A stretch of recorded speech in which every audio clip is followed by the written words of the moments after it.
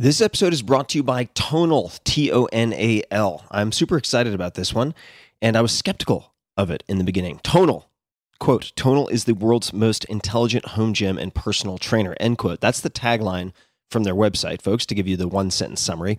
And this device, it's really a system, is perfect for anyone looking to take their home workouts to the next level or someone who just wants to get maximum bang for the buck in a tiny, tiny footprint of space.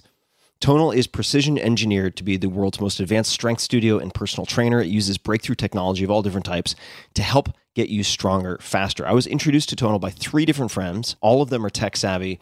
One of them is a former competitive skier who's doubled his strength in a number of movements using Tonal, even though he has a long athletic background. And I'll paint a picture for you. By eliminating traditional metal weights, dumbbells and barbells, Tonal can deliver 200 pounds of resistance, which doesn't sound like a lot, but it's actually, it feels like a lot more at the high end, in a device smaller than a flat screen TV. And you can perform at least 150 different exercises. And these different technologies are exclusive to Tonal, and you can dial weights up and down with the touch of a button in 1 pound increments using magnets and electricity. So the movement is extremely smooth, and even though I have a home gym already in my garage, I'm still getting a Tonal installed. I've used Tonal for multiple workouts now to do things I just cannot do in my home gym, such as the chop and lift exercises from the 4-Hour Body, all sorts of cable exercises that would usually involve much, much bigger piece of equipment. Eccentric training. For instance, you can do, to give a simple example, bicep curls where you are lifting, let's just say 20 pounds in each hand up, and then Tonal will automatically increase the weight because you can lower more than you can lift to say 25 or 30 pounds on the way down. And I do kettlebell swings, I do all sorts of deadlifts, this, that, and the other thing. And after one workout on Tonal, focusing on pulling, I was blasted for a full week. It's really incredible what you can do with eccentrics. They also have all sorts of other really, really cool advantages that you can apply to any of your favorite movements. Tonal learns from your strength and provides suggested weight recommendations for every move with detailed progress reports to help you see your strengths grow. Tonal also has a growing library of expert-led workouts by motivating coaches from strength training to cardio. So you can do really just about everything. Every program is personalized to your body using artificial intelligence and other aspects of the engineering, and smart features check your form in real time, just like a personal trainer. So check it out. Try Tonal, Tonal, the world's smartest home gym, for 30 days in your home. And if you don't love it, you can return it for a full refund. Visit www.tonal.com, Tonal.com, and for a limited time, get $100 off of smart accessories when you use promo code TIM21. Like I'm ready for my first drink at checkout. That's www.tonal.com, promo code TIM21, TIM21. Tonal, be your strongest. This episode is brought to you by ShipStation. The holiday season is fast approaching, and we know that people will be buying more stuff online than ever before. All of these trends to e-commerce have been accelerated due to COVID and much more. If you're an e-commerce seller, are you ready to meet the demands of a record-breaking online shopping season? Be ready with ShipStation. ShipStation.com is the fastest, easiest, and most affordable way to manage and ship your orders. In just a few clicks, you're managing orders, printing out discounted shipping labels, and getting your products out fast. Happier holidays for you and your customers. ShipStation takes the hassle out of holiday shipping. No matter where you're selling, on Amazon, Etsy, your website via Shopify or other platforms, ShipStation brings all of your orders into one simple interface. And ShipStation works with all of the major carriers, USPS, FedEx, UPS, even international. You can compare and choose the best shipping solution every time, and you can access the same postage discounts that are usually reserved for large Fortune 500 companies. It's no wonder that ShipStation is the #1 choice of online sellers. And right now, my listeners, that's you guys, can try ShipStation free for 60 days when you use offer code TIM. Just go to the homepage, ShipStation.com, click on the microphone at the top of the homepage, and type in TIM, T-I-M. That's it. Go to ShipStation.com, then enter offer code TIM. ShipStation.com. Make ship happen. Optimal minimal. This episode is brought to you by Athletic Greens. I get asked all the time what I would take if I could only take one supplement. The answer is invariably Athletic Greens. I view it as all-in-one nutritional insurance. I recommended it, in fact, in the 4-Hour Body. This is more than 10 years ago, and I did not get paid to do so. With approximately 75 vitamins, minerals, and whole food-sourced ingredients, you'd be very hard-pressed to find a more nutrient-dense and comprehensive formula on the market. It has multivitamins, multi-mineral greens complex, probiotics and prebiotics for gut health, an immunity formula, digestive enzymes, adaptogens, and much more. I usually take it once or twice a day just to make sure I've covered my bases if I missed anything I'm not aware of. Of course, I focus on nutrient-dense meals to begin with. That's the basis.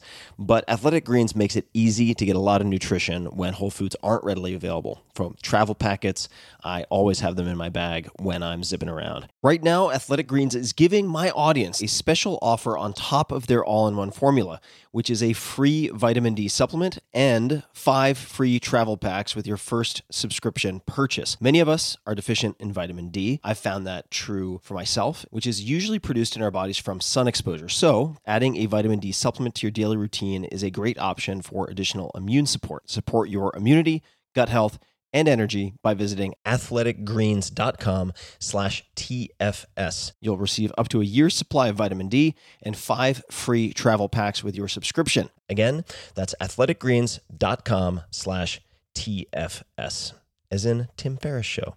athleticgreens.com/TFS. With LinkedIn Jobs, we tap into a network of more than 1 billion professionals to help you find quality professionals quickly and easily for any role you need. Marketing wizards? Found them. Software engineers? Found. That project manager I could never seem to hire? And found. LinkedIn Jobs quickly matches your roles with candidates with the right skills and experience. In fact, 86% of small businesses get a qualified candidate within 24 hours. Post your first job for free and get started at linkedin.com/acquire. That's linkedin.com/acquire. Terms and conditions apply.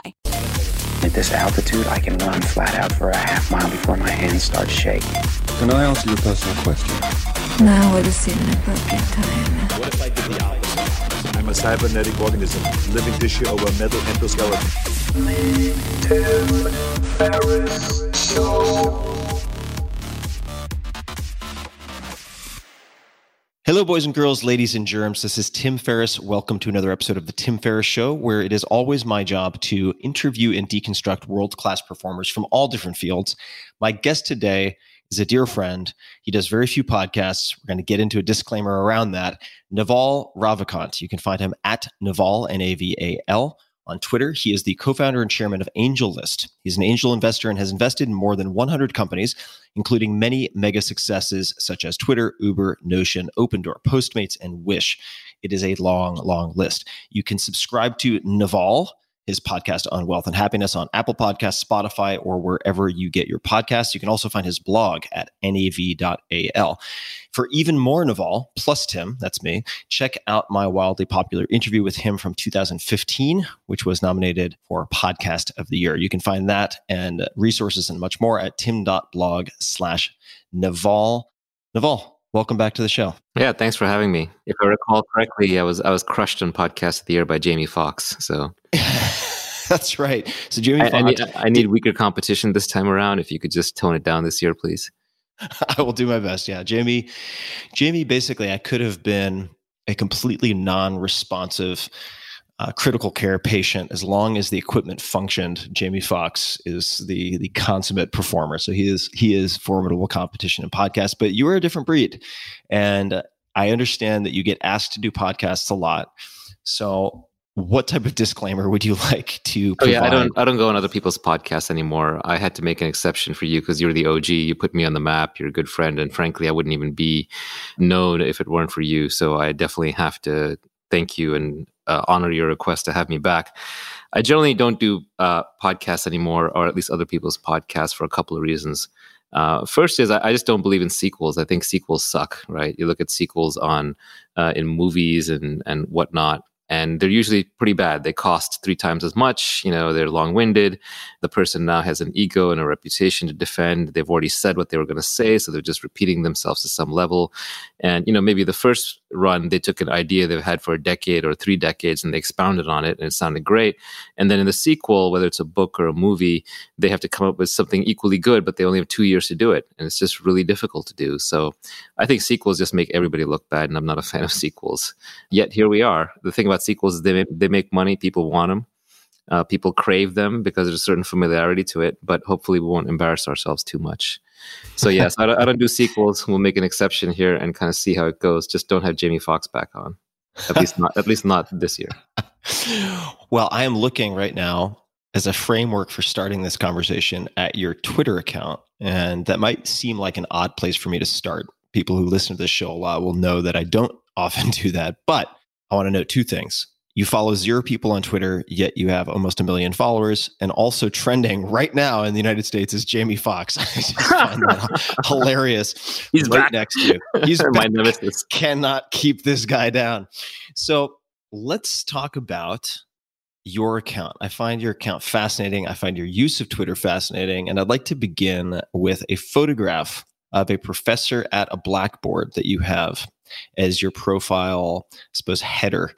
Who is the person in the photograph? I think I recognize this person, but I want to hear you describe why you chose this photograph and who it is. Yeah, that's Professor Richard Feynman, who was a pioneer in the field of quantum electrodynamics. He was part of the Manhattan Project.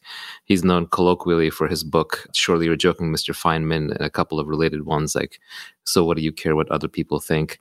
But he's also very well regarded in the field of physics. Obviously, he passed away a while back, but he invented a lot of quantum electrodynamics, Feynman path integrals. He was part of the Manhattan Project. Brilliant guy. And I loved him because Feynman was one of the first characters that I encountered that did science and serious work and was accomplished in so-called real life, but was also he was a character. He was a happy person. He was deeply philosophical. He didn't take himself nor life too seriously. He appreciated the mysteries of life. He appreciated living life, and he had a lot of fun along the way. So it was kind of to me, he was like a full stack intellectual hacker of life, and it was just very inspirational to me as a kid growing up. Even though I read a lot of philosophy and, just kind of normal nonfiction, my hero, and even though I'm in the business world, the tech world, my heroes are scientists, because I think applied science is the engine that pulls humanity forward. It eventually becomes technology. That technology allows us to engage in all kinds of pursuits around civilization rather than be scrapping for just basic subsistence and survival. And so I think scientists are still the most unsung heroes of human history, and Feynman was one of the greats. And he was admirable in many regards as to how he lived his life. Although I think recently they tried to cancel him, but they try to cancel everybody. Feynman is a character. Certainly he is a character, was a character, and a figure who has fascinated me for decades. And actually, I collect very few things, but managed to buy some of his papers and drawings at auction a handful of years ago because it was the first time that they had been made available. So I can show you some of his equations from the Manhattan Project, which is wild to think about. And my fascination, though, is in many respects uninformed because I don't have the scientific literacy to fully appreciate the genius that he brought to bear on physics, for instance. But I could appreciate his cleverness and his questioning of assumptions, and also his distaste for uniforms and other accolades, most notably some of the prizes that he was awarded that he seemed to have particular dislike for on some level. He famously said that science is the belief in the ignorance of experts. And it's so funny because these days, so many people are on Twitter saying, believe in science or according to science. And you have to realize there's no such thing as science with a capital S. Science, the foundation of science is doubt. It is all about falsifiability.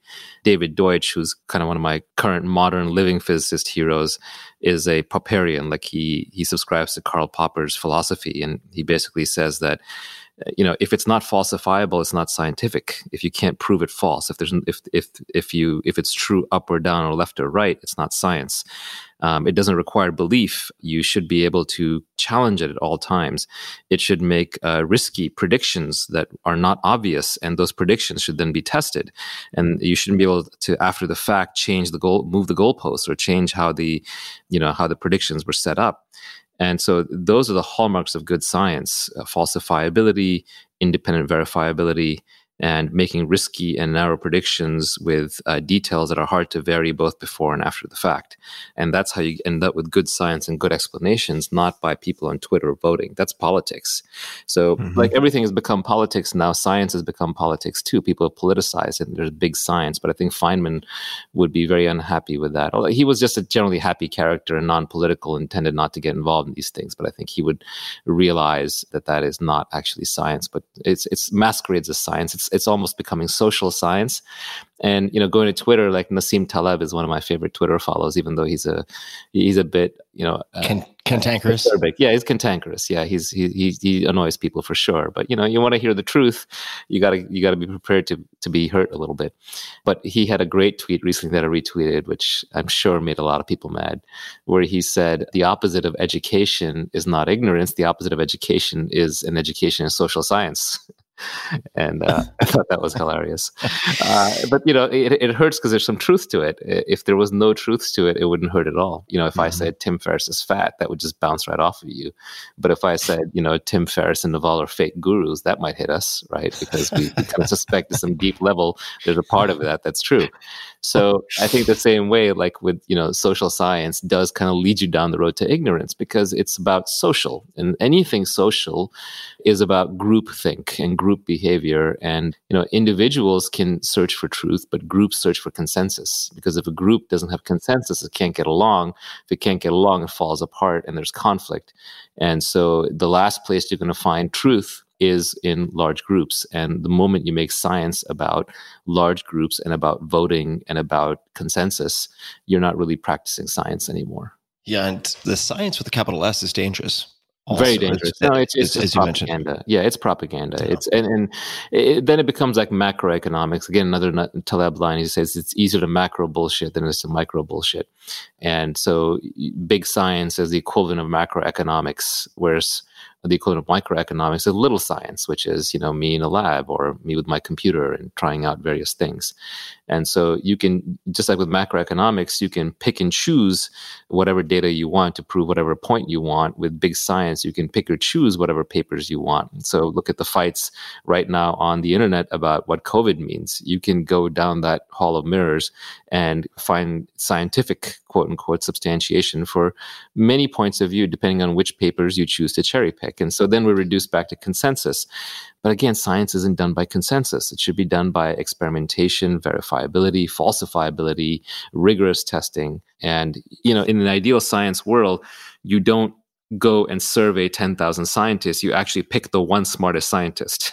But that's very hard to do. Now, no one can agree on who the smartest scientist is. So unfortunately, I think that the nature of what science is being corrupted. And that started the day we let the so-called social sciences masquerade as sciences. The day we said psychology is a science and politics can be a science and so on, and you can apply the scientific methods to those things, then I think that's the day we start to corrupt science, or at least the word science. So real science, these days is relegated to a very small corner, physics, maybe like molecular biology and chemistry, mathematics, theory of computation, but it's a fairly limited set.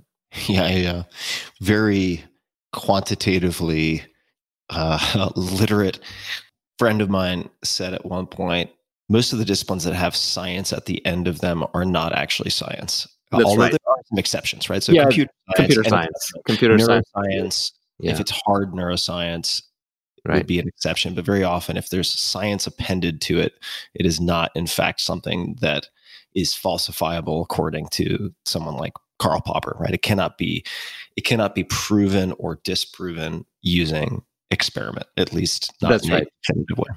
If there isn't some experiment that could theoretically disprove it, then it's not science. It's like Honest Abe's law firm, right? If he needs to put honest in the title, then you have to wonder. So the same way, if they put science in the word, other than, as you said, computer science and neuroscience, you sort of have to wonder. Well, let's look at a couple of quotes from Feynman. There are a few that I think about a lot, and these are on Goodreads. But number one, and I think this is really applicable with respect to science in media, particularly a term that bothers me a lot, which is studies prove or studies show, just like capital S science shows, which isn't really a thing. The facts can get contorted quite a lot. The quote from Feynman is, "I learned very early the difference between knowing the name of something and knowing something." Right? In other words, this is a very deep point. Yep. And I think that a lot of times that we just define something with another definition, or we just throw out a piece of jargon as if that means we know something. And, it's a difference between memorization and understanding. Understanding is a thing that you want. You want to be able to describe it in 10 different ways in simple sentences from the ground up and rederive whatever you need. If you've just memorized, you're lost. So I think this is one of the things that I get stuck on a lot, which is like just keep going back and reading the basics over and over, trying to understand them. So don't necessarily have that tall edifice of knowledge that is very seductive in academia. But as anyone who's operated much in the real world knows, in the real world, you get paid for making good judgments and decisions based on the basics. For example, if you know arithmetic, statistics, probability at a high level, and you understand some basic math, you have all the math that you need to succeed in life. You don't need calculus or even trigonometry or number theory or set theory or any of these kinds of things unless you're going into a deeply technical field or mathematics.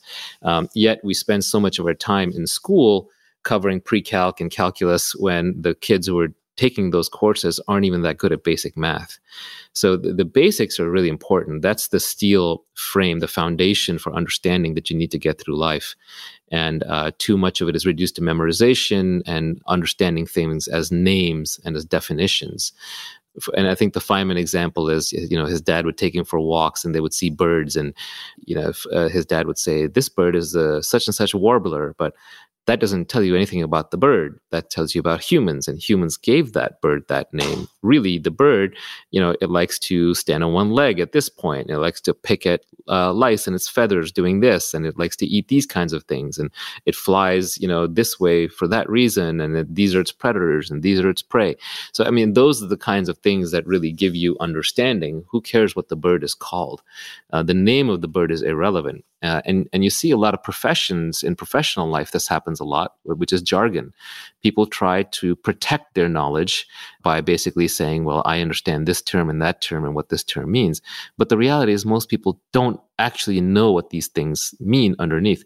I find this very common in accounting. A lot of business people don't know accounting, and even a lot of accountants will have fancy words for things, but when you dig underneath, they don't really understand the principle of what's going on below it. And if you just understand the principles, and even if you don't understand the words, you will have an advantage in, for example, negotiating deals, because you'll understand underneath how the pieces are actually moving on the board as opposed to what they're called. And I just want to point out, developing that foundational knowledge is akin to learning the basics of shooting foul throws in basketball. It is not becoming Michael Jordan, right? With a very limited set of colors with which to paint. If you spend a few weeks, maybe not even a few weeks, a few days with a decent YouTube tutorial or book gathering the basics of accounting, you will be able to make significantly better decisions. Right. I just want to underscore that this is not a master's degree or a PhD or any type of commitment like that can separate you from the pack in terms of advantage. Well, just run a business, run a lemonade stand will teach you better accounting than out of a textbook. Now, you may need to learn certain conventions because you need those to communicate with other humans so that there's efficient communication. When you say one thing, they understand that thing. And that's where jargon can be useful because it can be a compressed way of communicating knowledge rather than having to, try and explain it from first principles every time. But when it's not useful is when it becomes a substitute for understanding. Understanding is the thing. That's what separates humans from the other animals. That's what separates us from the robots, that we actually understand what's going on underneath. Like, for example, in the artificial intelligence world, there's a new algorithm, GPT-3, which is the rage, which is text completion. So people are saying, hey, I can make up like really plausible sounding writing. And so the AI is here and is going to take all the jobs. Well, no, because the AI doesn't actually know what's going on underneath. If I were to ask it a question of, well, why did you write that? Or what does that mean? It would very quickly fall apart. So you always want to strive for understanding, not for memorization. You should be able to re-articulate it 5 different ways in every language that you know. Otherwise, you don't really understand it. And the good news is you don't have to understand that many things. While we're on the topic of Feynman, one of the quotes from him is he says, nature uses only the longest threads to weave her tapestry. And so what he means by that is that there's only a few basic principles that you have to understand to kind of understand the sum total of our knowledge in physics. There's not a lot. And as physics becomes more and more advanced, we're actually unifying theories. We're collapsing them into one thing, like we did with electricity and magnetism, or statistical mechanics and heat and thermodynamics. Those turn out to be one thing. So we're trying to do currently with gravity and quantum mechanics. We're trying to reconcile them in quantum loop gravity or in string theory or what have you. So you just kind of have to understand a few of the basic things, and then you'll see them recurring over and over and over again. Like, for example, I study and read physics and computer science just for entertainment. There's no practical application for me, but there's this really interesting theory I was reading about called Solomonoff induction. And it's basically formalizes Occam's razor, which is that the shortest answer is the correct one. But it's more advanced than that. But it basically says, like, if you want to figure out why something happened, you take all the different reasons why it could have happened, all the different theories why it could have happened, and then you sort of weigh each of them based on how compressed they are, how short they are, how likely they are. And then that gives you the probability, that kind of gives you the explanation for why that theory happened. Now, Feynman has a very similar and elegant thing in a completely different field, where he basically says, if you want to understand why this particle took that path, why did this photon take that path, what you do is you look at all the possible paths that photon could have taken, and you sort of weigh them, you sum them probabilistically based on how likely that path was. It's actually the same observation, except one is about photons traveling through space-time, and the other is about the causality and why an event may have happened and what the theory is behind that. And these are 2 completely different fields and 2 completely different characters thinking about 2 completely different things. And these are very, very fundamental theories in their fields, but deep down, they're actually the same. Which to me is fascinating. It just shows how much of what we look at as complexity actually emerges from a set of very simple rules. And it's just fascinating. So understanding is the thing to strive for, not the words. So even though I use the fancy words like Solomonoff induction and Feynman's path integral theory, whatever the heck it's called, I don't even know what the actual name is. The name is irrelevant. It's the concept that's fascinating. You spoke to learning accounting through building a business. Let's segue to business. Your pinned tweet is a tweet storm. So it's a series of tweets, the headline of which is how to get rich, and then in parentheses, without getting lucky. It has, as we record this, 44.8 thousand retweets, 110 plus thousand favorites. We're not going to go through this whole thing. It's quite long, but I'm curious to know what parts of it you think people are paying too much attention to or overemphasize, and what parts of it do you wish people would pay more attention to? Because there are many different pieces of advice in this thread. That tweet storm is a series of principles that I kind of wrote for myself in my head when I was 13, and I was trying to figure out how to make money. And it kind of came with a framework of how to be rich, but not by accident, to do it in a way that I could repeat it over and over, and I would leave very little up to chance.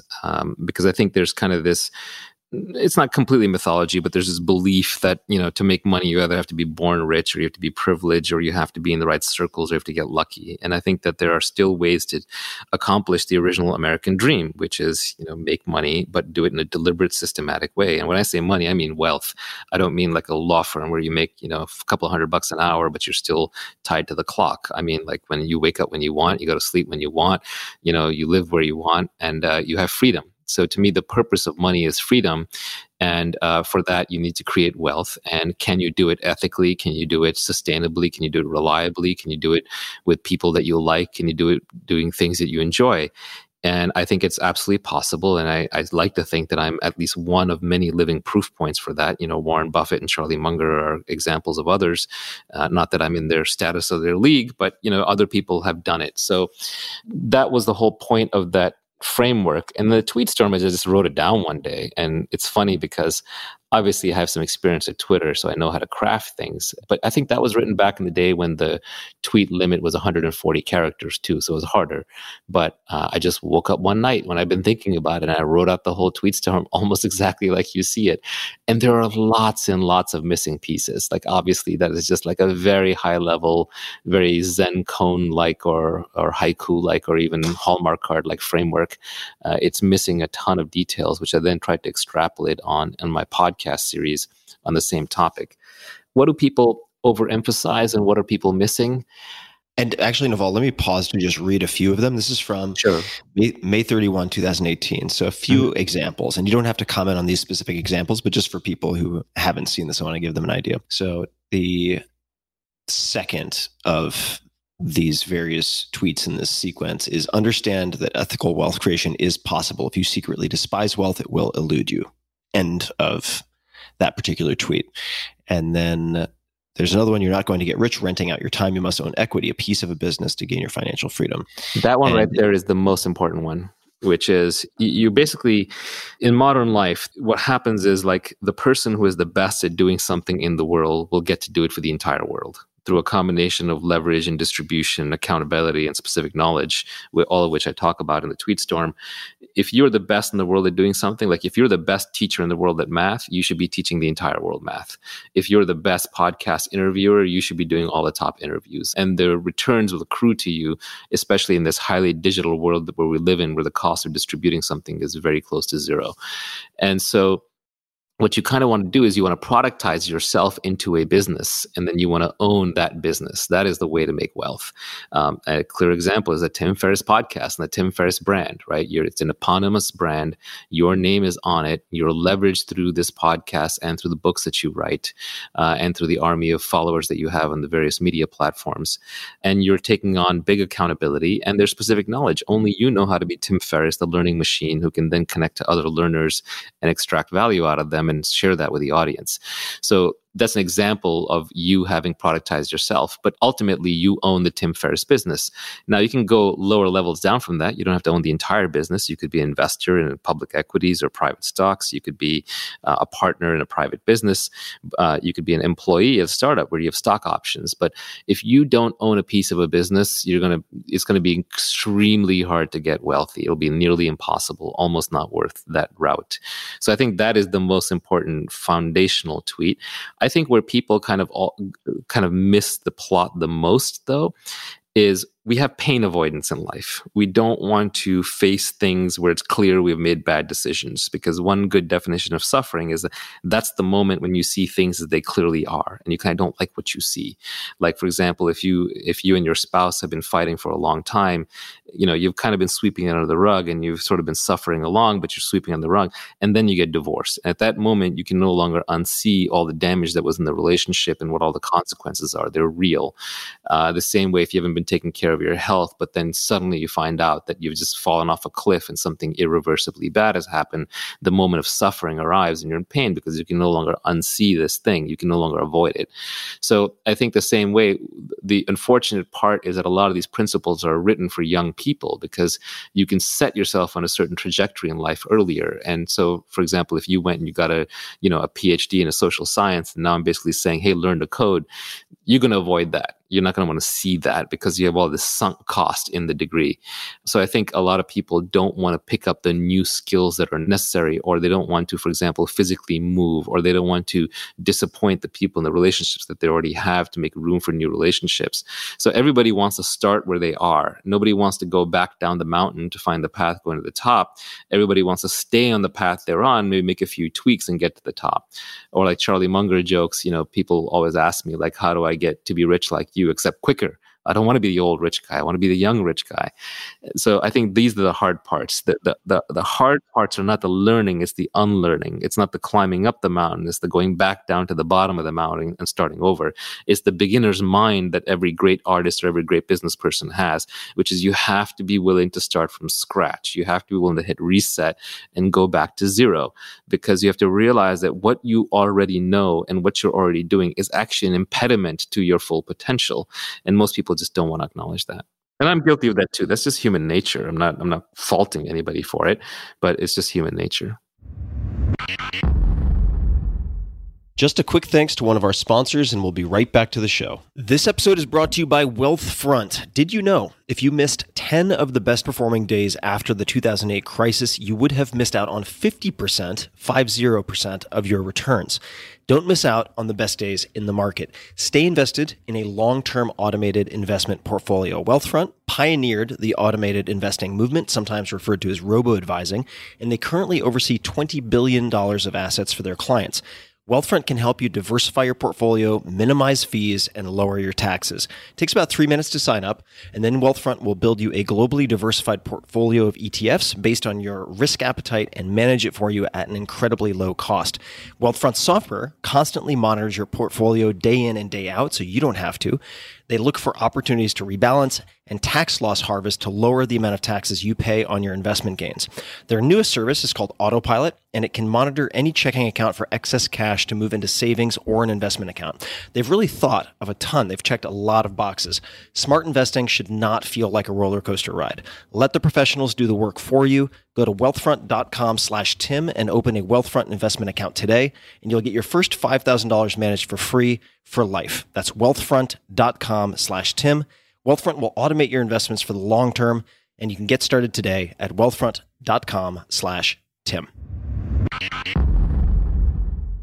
And if we look at your specific case as it relates to equity, you mentioned owning part of a business. You also mentioned in this conversation productizing yourself. So would you view your success in following that principle predominantly in, for instance, the equity that you own in a company like AngelList, or is it the identity and the brand, meaning associations that you've built as Naval the human, or is it /investor, therefore being sought after as an investor, or is it something else? How would you think of that principle as applying most in your own life? Because you've created wealth not just through, say, your equity in AngelList, but also through many successful investments. And then I'm sure there are other ways that we could identify wealth as coming from your path that you follow. What I like about my path is that I've made money doing a lot of different little things. So I've made, money consistently in sort of small to medium sized chunks. I haven't had like one gigantic payday that set me up forever. Although it depends on your standards, right? I'm talking about by Silicon Valley standards. Obviously, for most parts of the world, I've had many of those gigantic paydays, but they've been consistent and they've been varied in the sense of that they're completely different kinds of investments and endeavors, but consistent in that I get one every couple of years. Which would, I just want to interject for a second, which would seem to suggest that there are principles guiding your approaches or some systematic approaches, right? Absolutely. Therefore, yeah, you're not relying on winning the Powerball lottery or that equivalent. No, not at all. No, there's no lottery here to win. The lottery is for losers. Lotteries are just a tax on people who can't do math. Get rich quick schemes are just other people getting rich off of you. There are no shortcuts. So what I'm doing is I am taking my specific knowledge, which is my ability to understand deeply technical concepts and communicate them to the rest of the world, to be an interface between great programmers and developers and designers and the capital markets and consumers, and using that to put myself in a position where then I can identify great trends as they're emerging, invest in those companies or help start those companies, own equity in those things, help bring them to market, help do the strategy on how to navigate the worlds of fundraising and exiting and recruiting and company building and cultures and technology development and all that. and have a brand around it. And I use that to kind of make money. And that is just one of several ways. I've also done it by investing early on in public markets and cryptocurrencies and starting funds and all kinds of things. But I don't, it's funny, I don't really follow my own principles anymore. Like, for example, the whole podcast thing and the whole Twitter thing, even though I've got reasonably good brands and followers in those, I'm not monetizing them at all. I'm not charging anybody for anything because I'm not trying to make money anymore. To me, like, making money is like you become the kind of person that makes money, and you put yourself in long-term situations where you're always going to make money. So I have the brand, and I have deep relationships with a dozen people who I know and I trust that I can do business with for the rest of my life. And they're very high integrity people, and they're very capable people, and it just makes it easy to do things. So I've set up that infrastructure. Now the money just kind of makes itself as I go about my life. I don't want to have to work hard. I don't want to have to roll out of bed at a certain time. I don't want to have to answer to somebody. So I optimize for independence and freedom. I could have made a lot more money by raising a huge fund or joining a big VC firm early on or being an exec at one of the massive companies in Silicon Valley early on. But I always optimize for independence. I'm lazy. I wake up at 7, 8, 9, 10 a.m. I go to sleep at 2, 3 a.m. I don't work a lot of days. Some days I work morning to night, but it's just based on whatever I'm curious about. I never want to have to answer to a boss. No one's ever going to tell me what to do. I don't want to order people around. I don't want to have someone reporting to me and kind of asking me all the time what to do. I want peer relationships. I want to flow. I want to be able to do business while walking, in a forest, talking on a cell phone, or sitting in a meeting, or in front of a computer, or I want to be on a beach if I don't feel like it. The ideal would be to make money with your mind, not with your time. So if I can just make one good decision a year and that makes me all the money that I need for that year, then that's perfect. And that's the way it should be, because we're living in an age of infinite leverage, and your judgment just gets multiplied through this massive force multiplier through code, capital, community, labor, what have you. So if you're smart and you kind of know what you're doing, you don't need to work hard. Working hard is the least important thing. You have to pay your dues. You have to put in all the iterations, 10,000 iterations, not 10,000 hours, to figure out what to do and how to do it well. But once you know, you don't have to put in the time anymore. It's your judgment. And the judgment comes from clear thinking. The clear thinking comes from having time to reflect and to pursue your genuine intellectual curiosity. And you'll see that a lot of the great investors, for example, just sit around reading most of the time, or Warren Buffett famously plays a lot of bridge. Obviously, not everyone can be just an investor, although that is becoming more and more democratized. And I've picked something that suits my temperament and particular capabilities. But there's lots and lots of ways to make money if you apply your mind to it. So I don't work to make money. I mean, if I make so much money that I'm donating hospital wings and universities and all that stuff, I overshot. I'm not trying to have some influence on the world through money. And ironically, I have more influence on the world through podcasts like this. And so, making more money doesn't change my life. It doesn't change the world as much as I could by doing other things.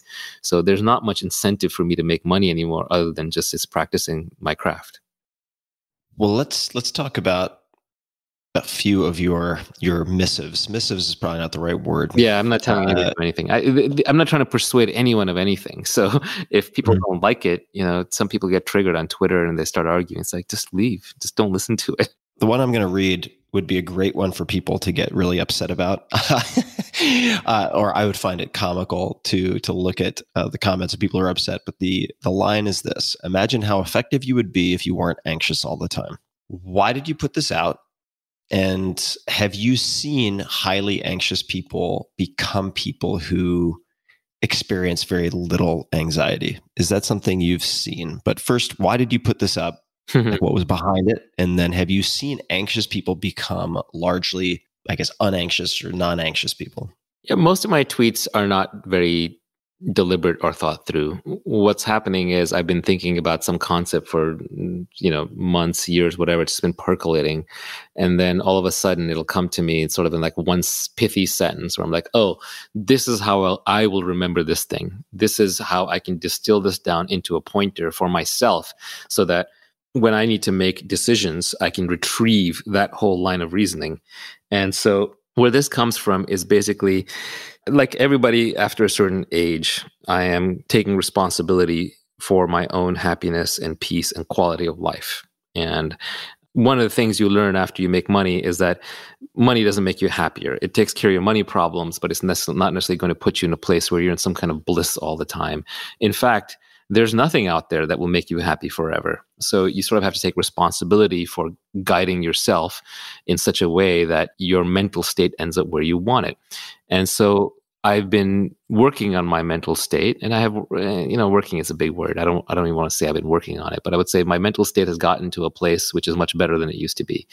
And people will often say, well, I don't want to do that because it'll take away my ambition. I want to succeed right now.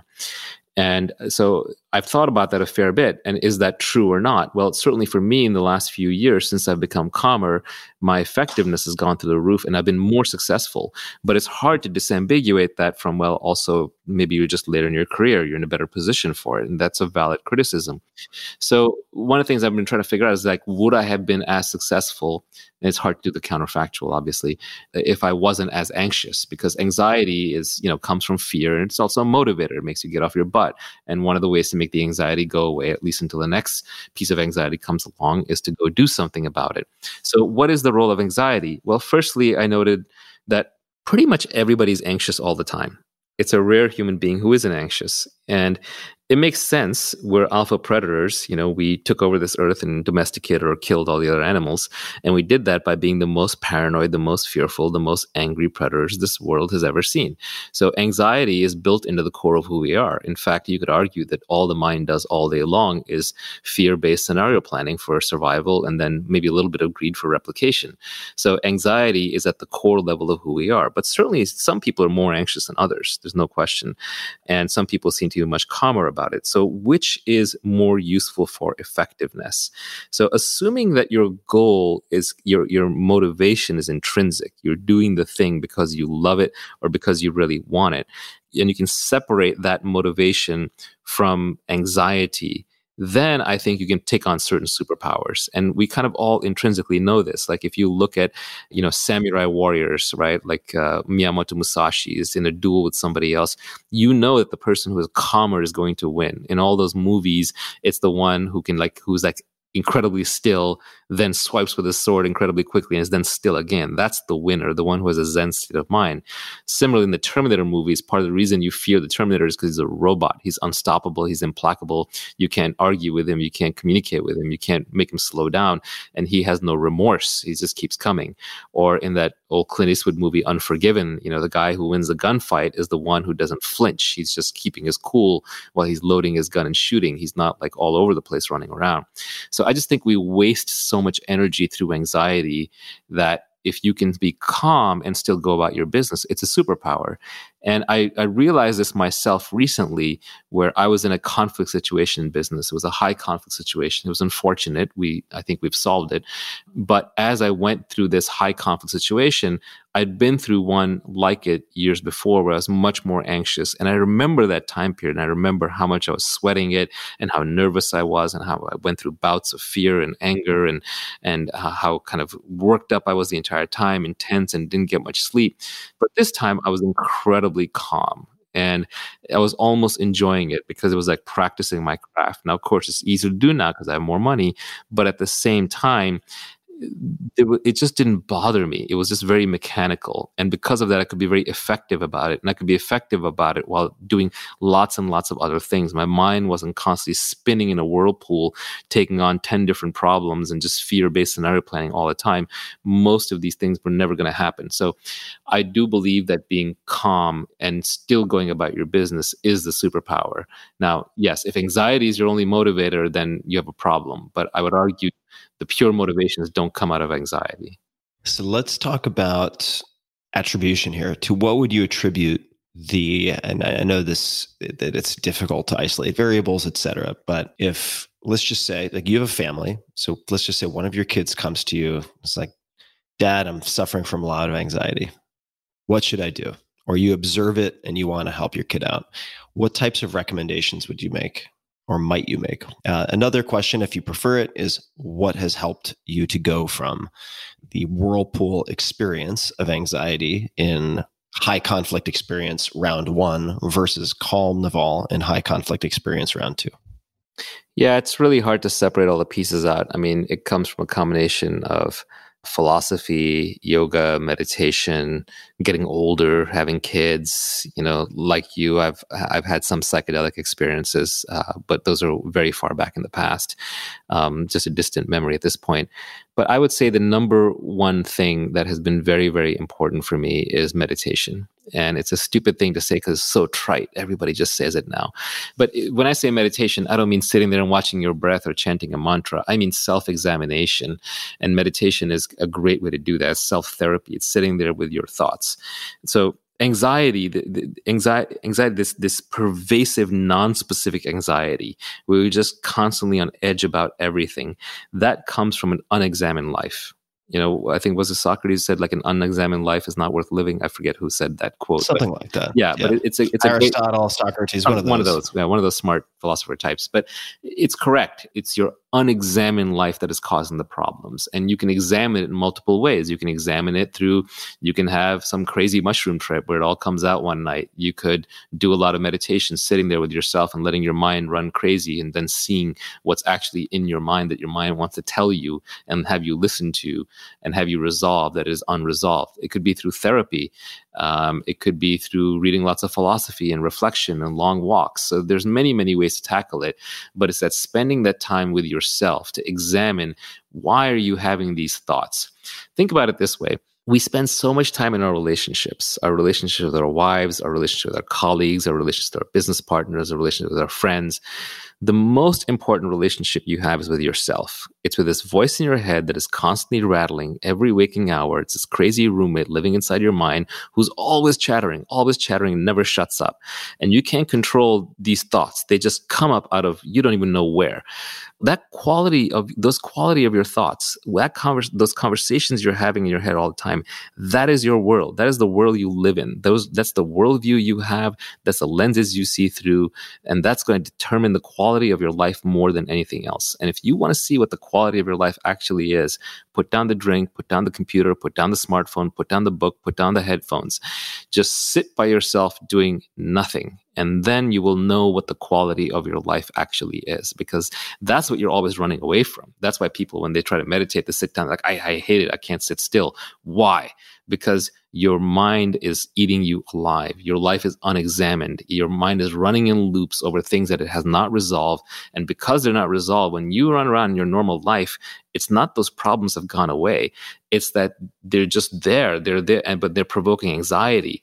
And what you think of as the anxiety that's kind of consuming you, and you can't identify the source, that's just the tip of an iceberg poking out from underneath the water. And underneath is this giant pile of garbage, of decisions that were made without too much thought, of situations that you're in that you haven't resolved, that you need to resolve, of problems that you have or desires that you have that have gone unmet or unmanifested, or contradictions that you're living in, or ways that which you feel trapped. So proper meditation, proper examination should ruin the life that you're currently living. It should cause you to leave relationships.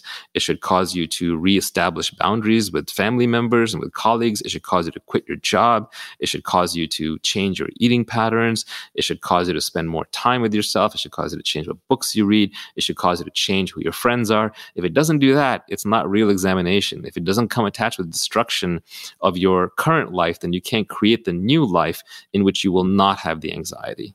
Or at least parts of it, not necessarily whole cloth. So let's dive into meditation, because as you mentioned, it's a term that is used a lot, and in the minds of most, it is represented by things that you just said you do not do, like the mantra-based meditation or following the breath. And you and I have meditated before. I don't know if your approach is still similar, but it is quite a, I hate to talk about trite, paradigm shift in a sense, at least in the way that I experienced it alongside you at one point, which was literally doing nothing for extended periods of time. I don't know if that's still the case, but could you describe the practice a bit? Because it was such a burden lifted, in a sense, when the pass-fail is removed. And the experience that I had after, say, a week of doing this twice a day, which is not necessarily what people would do in normal life, but it was pretty profound. So could you describe the current practice, which may be different from what I experienced? Yeah, I actually have two different things that I do. And I almost hate calling it meditation because everyone has in their mind a preconceived notion of what meditation is. Let's not even call it that. I would say that there are two self-examination practices that I do. And I don't even call them practices anymore because sometimes I do them because I feel like them and I enjoy them or because it feels right. And sometimes I don't. Because anything done routinely sort of becomes its own trap and is not going to get you anywhere. It just becomes like another spiritual high, another checkbox, right? Now, is it fair, though, to say that you're able to opt in and out now because you had a certain front-loading period of doing it consistently? Yeah. Actually, I'll say there are three different things that I do, and I'll go through them. The first is I just read a lot of philosophy, especially at nighttime before I go to bed.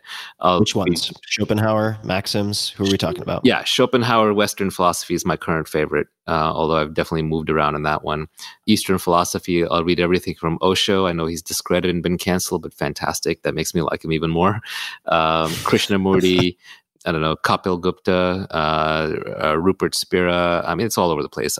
Anthony DeMello, he's fantastic, actually. I'm going to start with one book, start with Anthony DeMello's Way to Love, or his book Awareness. They're both really good. But there's a ton of them. I basically read a lot of philosophers, Siddhartha, Vasishtha's Yoga, Bhagavad Gita, the Tao Te Ching. I'm always going through one of these books at any given time and usually rereading for inspiration. And I'll read these at night. Usually there'll be one or two things I'll catch on to. I'll reflect on it before I go to sleep. So that is a form of self-examination. And it's not done because it's a formula. It's done because I'm genuinely interested in these things. So it's not work to me. It's fun. The second thing that I do is, which I've been doing for a long time now, is just trying to be aware of my thoughts and not in a, sit there and be like, oh, I'm going to be aware of my thoughts kind of way, but just realizing that a lot of these thoughts that come up are unbidden. I don't control them. It's not like I decided to have this thought. I don't even know what I'm saying to you right now. It's coming out of my mouth at the same time as I'm thinking it. So where is this coming from? Who is this person? What is this person saying? Is this true? Is it correct? Has he been correct in the past? Is he just being paranoid now? Is he being crazy? What are his underlying motivations? And I'm not even questioning it so much, but more just kind of seeing it. And after a while, when you see it, you start seeing through your own BS. You start seeing how you're mainly just justifying whatever the heck you want to believe because it's good for your survival, or it's good for your replication, or it's good for your money, or it's going to get you laid, or any of these various things. And when you're doing that reflection, is it sitting at a table, pen and paper? Is it sitting in half lotus with your eyes closed? What is no? It's literally just walking around. It's just walking around. It's life. It's just life. Mm-hmm. Just if you say something to me, I'm always going to listen to it with a slightly critical filter because you're external to me. Applying that same filter to my own thoughts gives me a level of peace and distance from them and the ability to see through my own BS, which I think makes my life better. So I've just found that to be a useful way of life. But there are lots of times where I forget to do it. I get caught up in some emotion, some runaway train of thought. But usually these days I can catch myself and be like, oh, okay, I'm in that mindset again. I'm having that mode of reactions again. And when the mind sort of sees me chattering, it quiets down a bit, right? And like I said, it's back to that crazy roommate analogy, which I originally picked up from Michael Singer, by the way. He has a good book called The Untethered Soul. But, the crazy roommate analogy, like you would eventually tell your roommate to shut up, or you would tell them to start justifying their claims, or you would at least at some level, you start dismissing them for just kind of rambling all the time in this fear paranoid mode. So I think just kind of viewing your thoughts as sort of these unbidden things that arise from within you, but aren't really necessarily the whole story and should be viewed with the same level of skepticism that you would apply to an outside observer. I think that framework is helpful. And if you find it to be true, then you'll find yourself doing it more often. If you find it not to be true, if you're like, no, actually, I choose these thoughts and I want to have them and that's who I am and this all makes sense to me, then you can stop viewing it with a critical eye. That's up to you. But the last one is the one that I think people think of as more traditionally meditation, which is sitting down and meditating. And on that one, I learned from an Indian gentleman, same character you learned from, who had a very simple system, and I just found it the most compelling form of meditation I've ever tried, which is you sit there for 60 minutes. So unfortunately, not less than an hour at a time, because it takes 30 to 40 minutes to sink in past the initial chattering. So you get to the good part, or the so-called runner's high equivalent. And you sit for 60 minutes every day, and you do it for at least 60 days, and you do it first thing in the morning when your mind is clear and you're alert and you've had a good night's sleep. and you sit up with your back straight, and you can use cushions or you can use a chair or whatever. There's no magic position. And just whatever happens, happens. Whatever your mind wants to do, you just let it do. If it wants to talk, you let it talk. If it wants to fight, you let it fight. If it wants to be quiet, you let it be quiet. If it wants to chant a mantra or pay attention to breathing, you can do that, but you don't force anything. You just kind of let it happen. And so you don't fight it, you don't resist it, you don't argue with it, you don't double down on it. You just kind of let things happen. And when you do that, for at least 60 days, my experience has been that you kind of clear out your mental inbox, and all the craziness that was going on, all the chattering will come out. Some problems will get resolved. You will have some epiphanies. You will make changes to your life. Some will be self-examination. Some of it you just get tired of. Some of it just needs to be heard once and then it goes away. And eventually you'll get to a mental state of inbox zero, where now you're just thinking about what happened yesterday. You're kind of caught up and your mind is relatively clear. And just your anxiety level goes down. You're living more peacefully. And I've been doing this for about 2.5 years now. And I've probably missed about a dozen days total. But there are some days where I've done 2 hours a day or more. And I will tell you that it is the single most important thing that I do. It is a sheer joy. Much of it is highly entertaining, pleasurable. Sometimes it's just flat. It's nothingness. I can't even tell you why I do it. I can't even tell you what's going on in that state. But I will tell you that that time spent by myself is the most important time that I have. And thanks to that, I am now much more self-contained. I don't feel like I need other people. I don't need external sources of pleasure or happiness all the time. I drink less. I'm not attracted to trying any drugs whatsoever. It's just life is easier. It's more pleasant. I don't take things as seriously. I'm not afraid of my mortality as much anymore. I don't fear aging. I don't lust after things. I don't have this constant pervasive need to find something outside of me to make my life better. When the best hour of my day is spent by myself, then the world has very little to offer me. And I can still participate in it, but it doesn't have that grip on me that it used to. I don't fear solitary confinement. And I think that is a superpower. And I think everyone should have it. Everyone does have it. It's easy. It requires doing nothing. It's your birthright. You can't fail at it. There's no way to fail at it. Literally, all you have to do is just sit down and close your eyes and just give yourself a break for an hour every day. Just take the time off from the world. Few follow-ups. Krishnamurti, do you have any favorites of his or anything that you would suggest someone start with if they have no familiarity with Krishnamurti? And I'll second Anthony DeMello also. Yeah, I actually don't recommend starting with Krishnamurti. He's a tough one. But if you're going to start somewhere, I started with this book called Think on These Things. There's also the Book of Life. He's very cerebral, very intellectual, and a little confusing. But he definitely speaks truth and he walks the walk. Anthony DeMello, The Way to Love, Osho's book, The Great Challenge. And I know people think Osho's a fake guru and all that, but he had some real stuff too. He's very articulate. He understood a lot. There's a great clip from him on SoundCloud that says, it's called Life Has No Goals, No Purpose. I listen to that one a lot. There's a lot of them out there. Once you start going down this rabbit hole, you'll find them. The classics, the Bhagavad Gita, get a good translation. Stephen Miller, I think, has a good translation. He also has a good translation of the Tao Te Ching. Those are both really interesting. Again, only if it appeals to you. I mean, there's ancient wisdom in Schopenhauer. Read Counsels and Maxims. These are smart people self-reflecting. But overall, the point is not to read. The point is to inspire so that you yourself can reflect. And Kapil Gupta is an account on Twitter. He has a couple of great books. Direct Truth is a fantastic book, written very recently and pulls no punches. But all of these are basically there to inspire you to self-reflect. And if you're not interested in self-reflection, if you're not at that stage in life, then don't do it. It's a waste of time. In fact, I would say the reason to do these things is just because they make your life better, because they make you more effective, because they have some utility to you.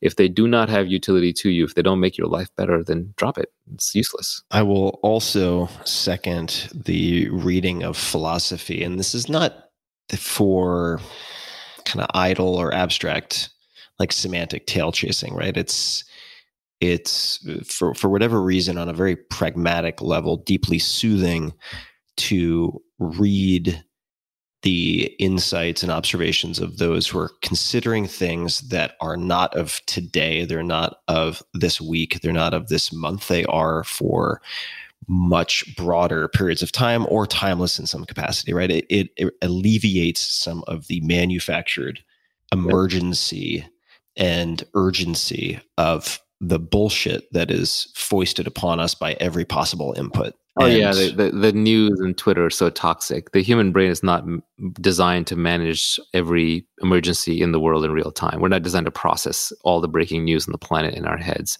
And this is one of my recent tweets, but the goal of the media these days is to make every problem your problem. That's how they get attention. That's how they get clicks. You have tribal wars going on, zombies battling each other, and they want to pull you in, where even non-participation is not allowed anymore. Neutral bystanders are not allowed. So it's a crazy world out there. There's a circus going on with the monkeys flinging feces at each other, and they want to drag you into the fight. Really, what you want to focus on is what's timeless. Timeless is great. The old questions all have old answers, and they're best consumed from the old practitioners because they were very clear-minded about it. They weren't busy trying to fit into the politics of this time. They were fitting to the politics of that time, but that's lost to us now. So actually, another great source is I have your Tao of Seneca series on Audible, and I listen to it on repeat when I'm working out a lot. So that's a very... Oh, no kidding. Yeah, the awesome. Letters to Lucilius. Amazing. Yeah. Amazing stuff. And every time I go through it, I learn something new. Yeah, the Tao of Seneca, the moral letters to Lucilius, if people want to look on public domain sources, you can find these letters. The moral letters to Lucilius, also spelled as you might read Lucilius, by Seneca. And so that's an audiobook series that I produced. And you can find the PDFs for free online as well. Let's talk about some brass tacks stuff, since I think people will be very interested. You mentioned monkeys throwing feces, tribalism. In times like this is being recorded in 2020 and first day of October, a lot of folks are interested in stores of value. They are fearful of what could happen and considering investments like gold or cryptocurrency. And I wanted you to explain one of your recent tweets. This is just from the last few days.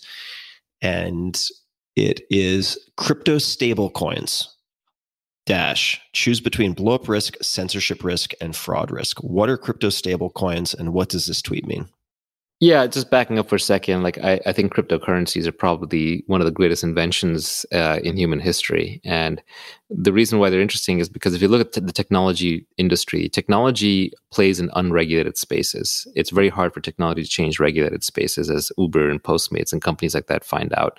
But generally, the reason technology works is because it creates its own frontier. It is a digital frontier that is being created. Now, the physical frontiers are all closed and the new world has been colonized and the Wild West has been tamed.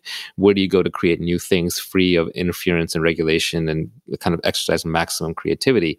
And so that's been done mostly in the technology space. And one of the areas that has been protected by technological innovation is Wall Street, because they have regulatory capture, very bureaucratic. The money industrial complex that runs a lot of our economy and runs a lot of Washington, D.C., where 20% of our GDP goes into financial engineering and into the Wall Street casino. And so cryptocurrencies are kind of how we get around that. And so they're sovereign resistant. They're designed to be completely decentralized. You don't need the violent power of the state to enforce the value of a cryptocurrency.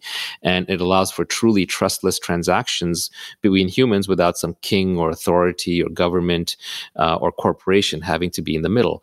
And so it's very liberating to disconnect wealth creation, wealth storage, and wealth protection from the state. And that's what cryptocurrencies really enable. 1 second. Let me just pause to say that at one point, you and I did a very thorough cryptocurrency 101 conversation with a domain super expert named Nick Szabo, Szabo, which people can also find for more on kind of the history and basics of some of the crypto. Yeah, Nick is a bona fide genius and a pioneer in the space. He also has a great blog called Unenumerated that I highly recommend. But anyway, so the best known cryptocurrency is Bitcoin. And Bitcoin is trying to be the new gold or the new Swiss bank account, kind of all rolled into one. And it has some advantages, as a store of value. It can be stored digitally, so it's hard to seize. It's very easy to verify, technologically speaking. Unlike gold, it's easy to send across national boundaries and electronically over the internet. It's easily easily divisible and verifiable down to its authenticity is very verifiable, where gold is hard to do. It can be divided down to millions and trillions of a Bitcoin very, very easily. It is somewhat programmable, so you can put it inside smart contracts and you can do some intelligent things with it. So it has a lot going for this store of value. What's difficult about it is it's not really private. It doesn't, although there are parts of it that are private, it's not completely private. And it's untrusted. It's brand new as far as stores of value go. It's only from 2009. And so people don't know if it'll be around forever and how dependent it is on the internet. And people aren't really certain about like the proof of work mining algorithm that makes it possible. And can it be hijacked? Can it be centralized? Can it have a bug? Can it break? And every year that Bitcoin survives and goes through one of the various challenges facing it, it gets more valuable as people entrust it a little bit more and more. But it is extremely volatile. You buy Bitcoin, you're buying a very speculative asset at the moment. And you're speculating that it will become digital gold or possibly even, all store of value, and so be incredibly valuable. But along the way, there's lots of hiccups. And at any point, it could break. It could go to zero. And so a lot of people who are now participating in the crypto world, they're building a decentralized Wall Street. They call it DeFi, D-E-F-I, for decentralized finance. But I actually think it's more like DeFi, as in just defy the government, D-E-F-Y. And so I think we're seeing, governments love that. Yeah, exactly. We're seeing a whole new casino that's better than Wall Street spring up in decentralized finance. Unlike Wall Street, this one is 24/7 open. It's 365 days a year. It's available around the world to everybody. It's trustless in that it's, there's math and algorithms and code underneath that, not Goldman Sachs front running your trades or whatever.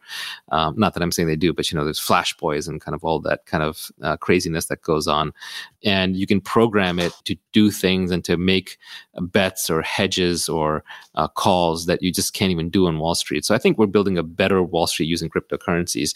But everyone who participates in that doesn't necessarily want to take on the volatility of these cryptocurrencies. So we've created these things called stable coins, which track the value of the US dollar, so that when you're trading, for example, you can still do it in dollar denominated terms. And this is a tricky thing, because the moment you're now trying to track some asset in the real world, like dollars, then you have to basically peg the value somehow to something that exists in the real world. And cryptocurrencies do best when everything is on the blockchain, when everything is electronic and digital and controlled by computers in the cloud. So these stable coins have come along that mimic the value of the US dollar. And the best known ones are Tether, USDC, which is Coinbase's coin, and MakerDAI, which is an algorithmically stable coin. But there's no free lunch in life. Pause for 1 second. Well, should people think of what would be a comparable that people might be more familiar with? It's not an index. It's like an ETF, or how would you think about?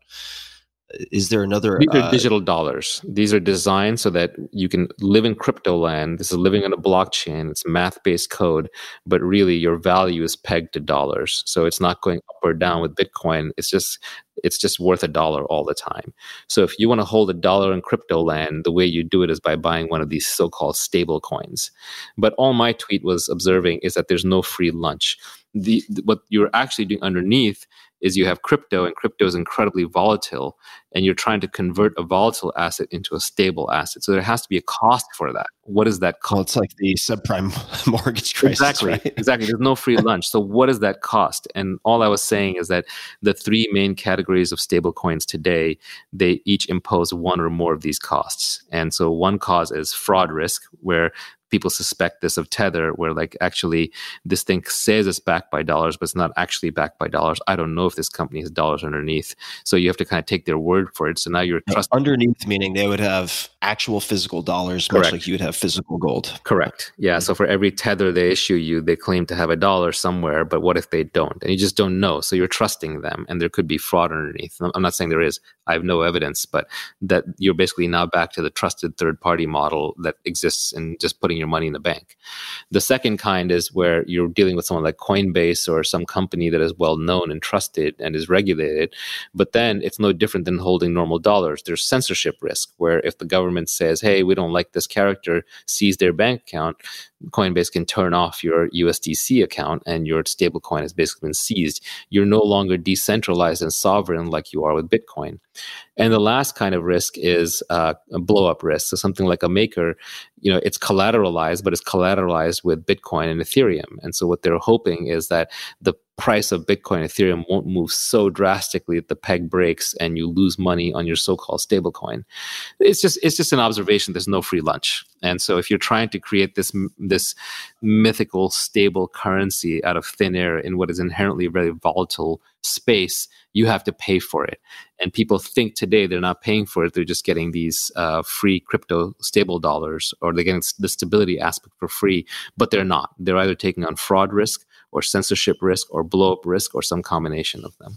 So if you're advising, and this is not financial advice, this is just two friends talking, obviously for informational purposes only, but if you're talking to a friend who has a fair amount of savings or investable capital, and they say, Naval, I want to do something with crypto. How can I get started, or how should I get started? What do you say to them? Because there's such a broad spectrum of options. It's still, even though it's been simplified a lot, crypto is still quite confusing it's very complicated. To people who are very smart, I would consider it's still quite confusing. Incredibly confusing. Yeah, it's a domain of mathematicians, hackers, tech entrepreneurs, and a few people who really dig in. But it's still too hard to handle, manage. It's dangerous. Like, I can't hold my own crypto. I have to stick it inside funds and custodians because I'm a known public figure, and it's a bearer asset. So ironically, I can't actually bear. It's dangerous. You don't hold it because you would be I'd be kidnap robbed. risk. Yeah, exactly. Yeah. It's a bearer asset. So, you don't want to bear a bearer asset. You have to put it inside vaults, the equivalent of the Goldman Sachs in this space.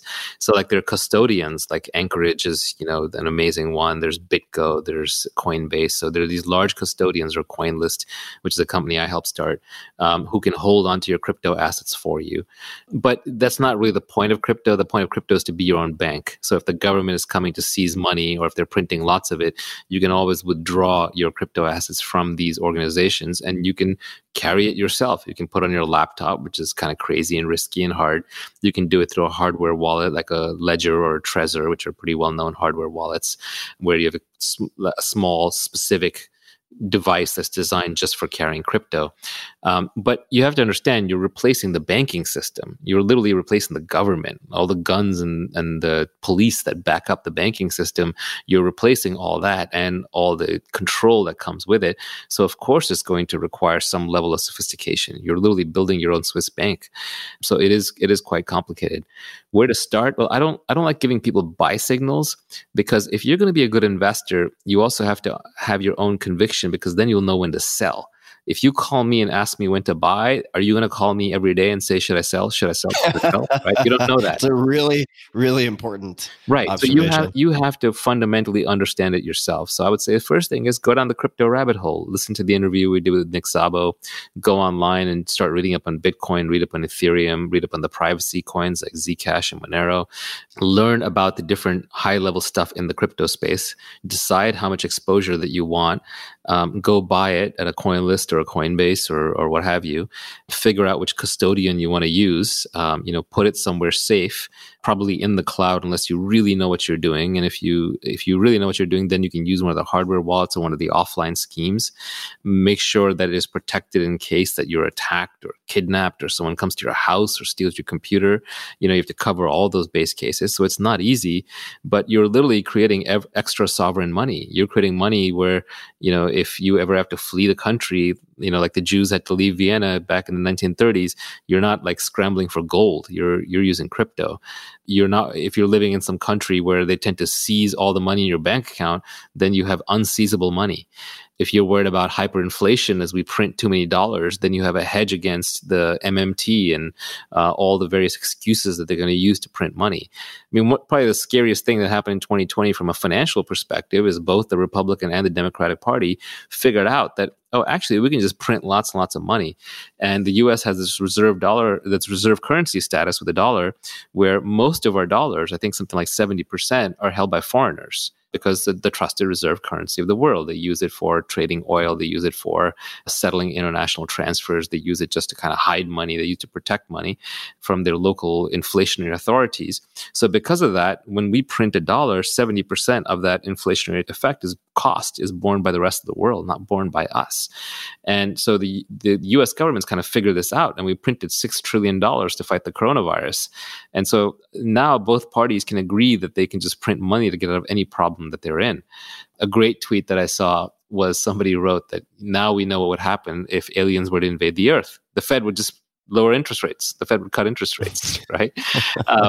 And so, unfortunately, that's just the situation we're in. So they're going to keep doing that until at some point the rest of the world throws in the towel and says, this dollar thing is not working for us.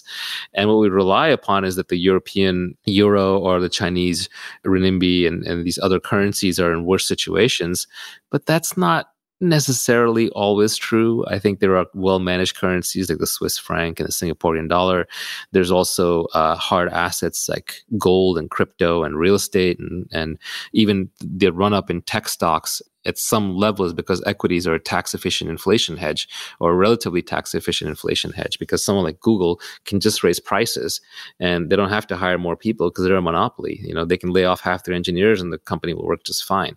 So people are realizing this, and there's a flight into hard assets to get away from inflation. And crypto is one of the few places where you can really put your money in and defend against something like the dollar reserving its reserve currency status. And these are black swans. It's very hard to talk about black swans because obviously since the dollar became the US reserve currency, it hasn't lost the status, even when we went off the gold standard. But at the same time, the pound sterling used to be the reserve currency of the world, and it lost its status at one point. Money used to be gold back, and that went away. So it's not inconceivable that'll happen. And if it were to happen, then you would basically have the true reckoning. Then our ability to print our way out of recessions would go away. You would probably have an inflationary collapse in the US, and you would just see kind of our global economic system start breaking down. In those scenarios, crypto does really well, assuming the internet stays up, right? There are scenarios where the internet goes down too, and then all hell breaks loose, and you better have gold and guns, but we're not talking about that. It depends. Cigarettes and tampons to trade for your water. Yeah, that's right. Well, bullets are the ultimate one, right? As we also see in 2020, when we have 5 million new gun owners in the US. But it just depends how much of a prepper you are, how paranoid you want to be, and how many standard deviations out you want to handle risk. But I think this is the year where a lot of people feel like risks that were inconceivable have suddenly gotten pulled in. Let me ask a dumb newbie question. As a hypothetical, so speaking as someone who, I'm a great example of someone who can use words associated with crypto who really has no fundamental understanding. I'm the guy pointing at the bird who thinks he's got it all figured out because he's able to name the yellow-throated warbler. I don't think I have it all figured out, but let's just say I managed somehow, like 1,000 monkeys typing out Shakespeare on a million laptops given infinite time. I somehow managed to get a bunch of cryptocurrency onto a hardware ledger, right? Or a hardware wallet, rather. So I have this thing. US is going to hell in a handbasket. I somehow managed to get that to fill in the blank. I'll just arbitrarily choose Spain. Like I land in Spain. I'm like, oh my God, that was so close. Thank God I got out in time. I managed to make it over. How the hell do you buy an apartment or pay your rent or anything like that with crypto when it still feels like the crypto landscape and the tools are kind of computers pre-graphic user interface? Do you know what I mean? Like even smart people can't quite figure it out. But how would you, if that were 2 years in the future, I mean, I think that's unlikely, but let's just say. For most of my friends, the scenario I recommend is like you go buy it on something like, Coinbase, CoinList, whatever. You move it into a dedicated custodian like an Anchorage or a BitGo. Then you kind of hold it there. Now, if the shit is hitting the fan and you decide you want to get out of town, then you contact your rep there, you move it into a hardware wallet, and then you flee the country, right? Or go wherever you're going. And when you land on the other side, now you have this crypto in your hardware wallet.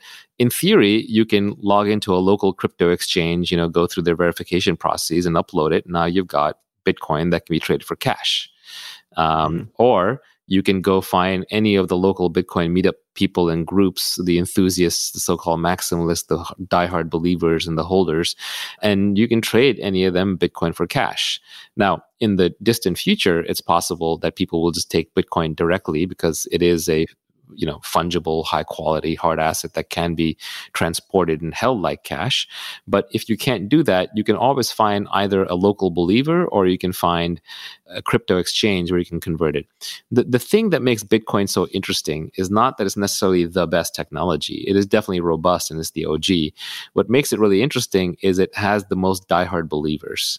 And because it has the most diehard believers, as long as there's 5,000 or 50,000 wealthy, brilliant people who just that wealthy part is really important. Yeah, wealthy part's important. They will always trade it for you trade it with you for hard assets.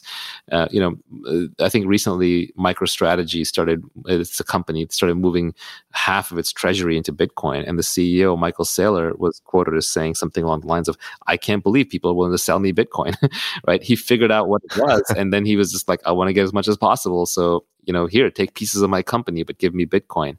And there are lots of people like him. There are lots and lots of people like him, and they exist in every major country in the world. And as long as there are believers, because it's as much a movement or a religion as it is a currency. And because what is a currency at the end of the day? Money is just the bubble that never pops. Right? It's just if we all agree tomorrow that if we all manage to come upon the story tomorrow that it's not the US dollar, it's actually the euro that is really money, then the world will switch to the euro. Heck, if we agreed that clamshells were money, the world would switch to clamshells. Now, obviously, there are underlying characteristics that make euros and dollars better than clamshells, and so therefore we converge upon those. But if the world were to decide that Bitcoin is better money than US dollars, the world would switch to Bitcoin. It's a story. It's a consensus belief. And the beauty of Bitcoin is that there are these die-hard maximalists, and I fight with them on the internet all the time. They don't like me, by the way. So I've had Twitter battles with them running, but I still really appreciate that they exist because they are actually the core of what makes Bitcoin always tradable, always valuable. There's always some guy in some location somewhere in the world who will give you his house for Bitcoin. And as long as that is true, and I don't see why it would stop being true, because if anything, more and more people are being added to that list every day, it has real value and it has redeemable value.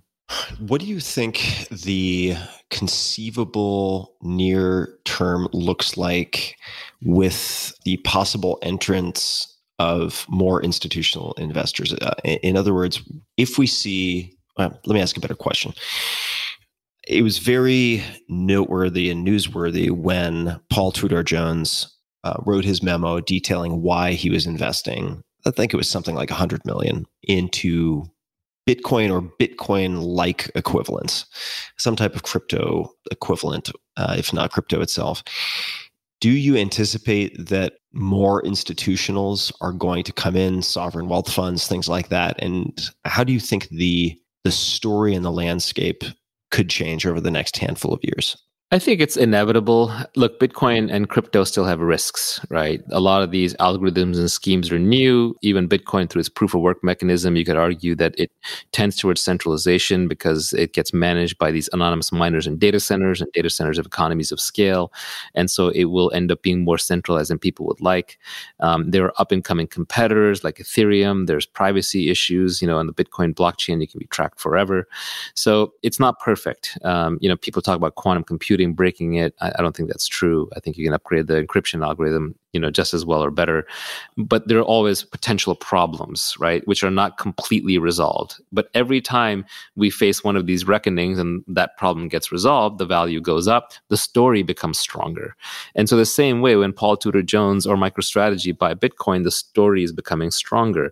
The set of believers is increasing, the validation is increasing, and now more people can come in and hang their hat on this and say, okay, if Paul Tudor Jones agrees and Michael Saylor agrees, then I agree to be in that set of people who believe that this is going to be the new way to store value and wealth. And so now I'm joining their wealth storage scheme.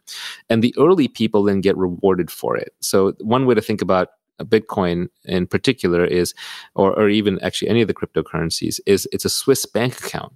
But it's a Swiss bank account with finite space. And if you want shelf space in that Swiss bank account with finite space, you have to buy out one of the existing holders in that space. So imagine a Swiss bank account that's impregnable. It's a new one. No government can break into it. It's secured by consensus across millions of people using massive computation power around the globe. And if you want one of those safety deposit boxes, you got to buy it from someone who's already there. So as long as the demand for new people trying to get in the Swiss bank account is greater than the supply of people who are trying to get out of that Swiss bank account, then you're going to have to pay more for that box. And that's where the speculative power of it comes from.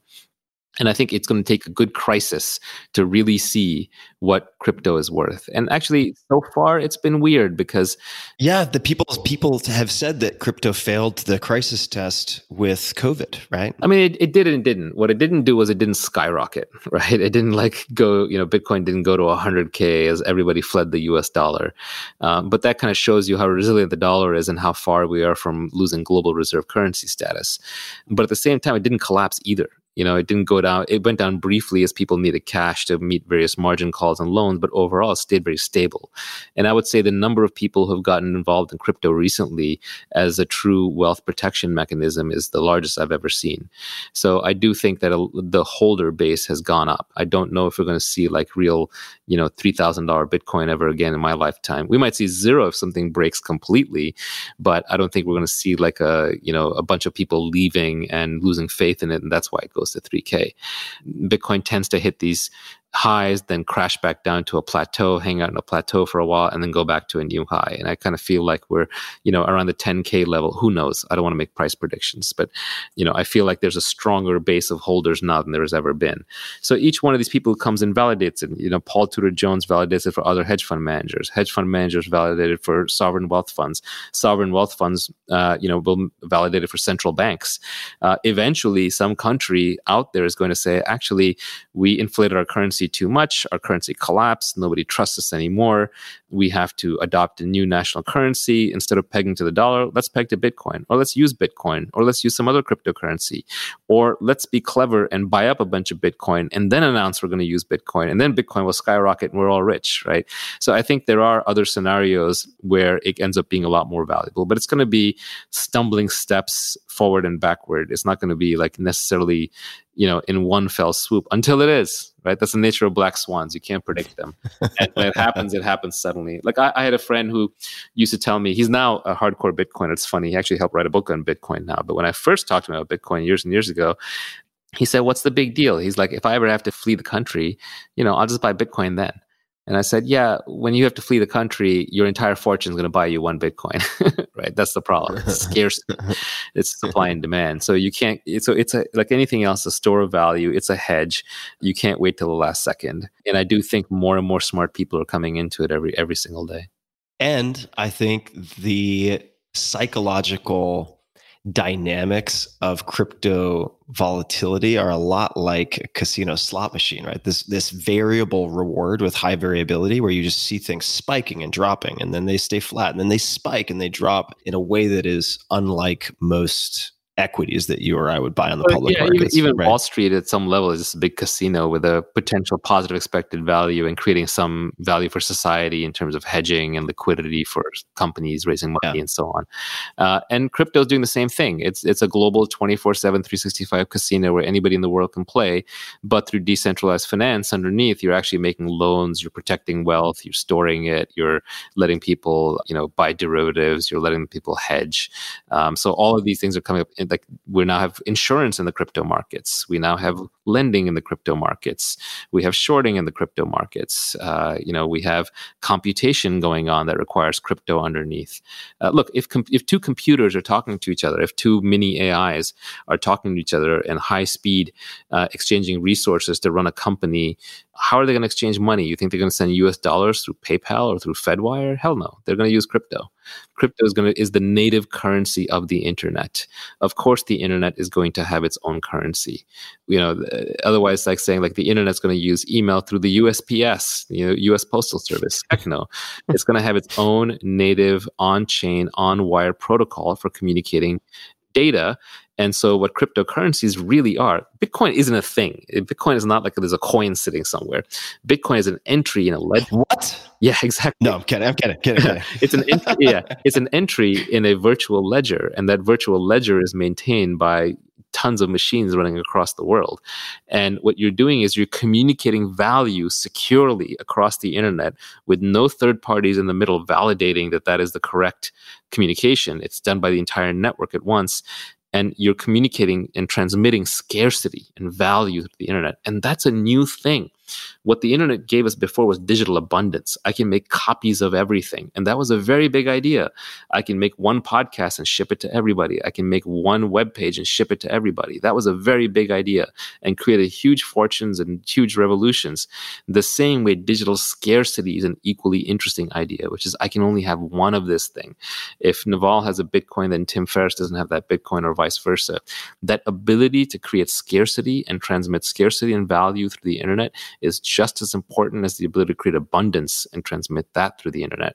And so the native language of the internet in communications and protocols around valuable things, around finance, is going to be in cryptocurrencies. It's not going to be any other way.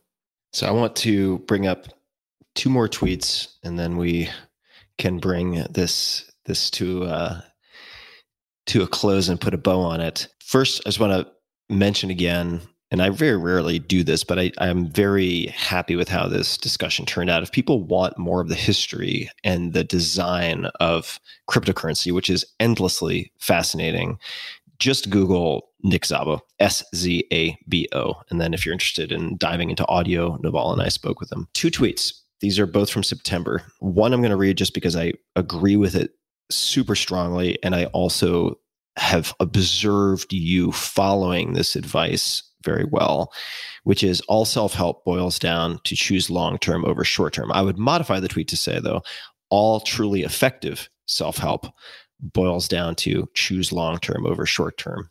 And I mean, that is the entire challenge, which is long-term thinking gets you long-term results. And I've said this 1,000 different ways. In business, you want to play long-term games with long-term people. In your modern life and addictions and kind of just dealing with the avalanche of all the abundance of things that are thrown at you that are really traps, like video games are a trap. There's a shadow career that substitutes for your real career, or, smoking weed or drinking alcohol substitutes for like pleasure through more simple things like sunlight and walks, and porn substitutes for sex, and the list just goes on and on. I thought you were saying walking, sunlight, and porn. I was like, now we're talking. Right. Yeah, that sounds about the trifecta. But look at the related tweet I had is the modern devil is cheap dopamine. And some interesting people on Twitter point out to me, actually, the ancient devil is cheap dopamine as well. But in modern times, we've just hyper accelerated it. The modern mind is overstimulated. The modern body is understimulated. We've just taken all the creature comforts and we've maximized them to 1,000 times. And so literally all of success in life boils down to a variation on the marshmallow test, where, can the kid like hold off on eating the marshmallow for 15 minutes in exchange to get 2 marshmallows? And the claim is that turns out to be a big predictor for future success, although like many psych experiments, I don't think it replicates well. But anyway, so it just boils down to long-term versus short-term. And if you can just adopt long-term thinking in your mindset, you're just going to have a much easier life. Or as our favorite trainer, Jerzy Gregorek, says, hard choices, easy life, easy choices, hard life. That's it. Right. So just, can you take the long-term view in anything? Compound interest applies everywhere. It applies in relationships. It applies in money. It applies in health and fitness. Can you change your habits to read the kinds of books that you think will serve you best in the long term, the foundational books? Can you change your eating habits so that you're eating healthy food as opposed to unhealthy food? Can you create an exercise routine that you can do every day or every other day so that it's a consistent part of your life? And so I think a lot of it boils down to just choosing the long term or the short term. And all the hacks, the good hacks, basically help make the long term choice palatable, or they help inspire you to kind of keep your eyes focused on the long term. So an example is, if you're doing something that you love, if you're running a business that you enjoy, it is probably going to be more fun than playing a video game. If you come home at night from work and your first instinct is to play a video game, you're suffering at work. You're working just as hard in the video game, but the rewards are all fake because they're going to change the rules on you, or some 13-year-old kid on the internet will destroy you because they just play that video game all day long. And I used to be a hardcore video gamer. I had a lot of fun doing it, and I did learn playing games for sure. But, at this point, at this age, I pick up a video game, I'm doing it to get away from suffering, and I'm not really getting anything out of it. I could play the video game of investing, or I could play the video game of starting companies, or I could play the video game of, go and play tennis, and that would be good for my health. So it's good to find, so I think a lot of it is about finding the thing that you can do that is fun for you, that looks like play, that feels like play to you, but looks like work to others, that you can do that sustains you for the long term. So for example, in foods, what you want to find is you want to find what is the health food out there that other people consider healthy and is nutritionally healthy profile, but that I find tasty. Because if I can create those foods, if I can become a good cook and create great foods that I enjoy eating and I like them and I can eat them regularly, but they're actually super healthy, that's amazing. That's a hack now. Now I'm eating for the long term, but I'm not giving up too much of the short-term pleasure. The same way being in a good relationship is going to beat watching porn. And having a good career or working an enjoyable job or hacking on some code that I enjoy is going to be far more productive than playing a video game. I don't want to sound preachy, but I will just say that my love for reading came from, another one of my tweets is, read what you love until you love to read. So just fall in love with the idea of reading itself. So it's okay to read the junk food stuff. Just fall in love with reading and eventually get bored of the simple stuff and you'll go to the more interesting stuff.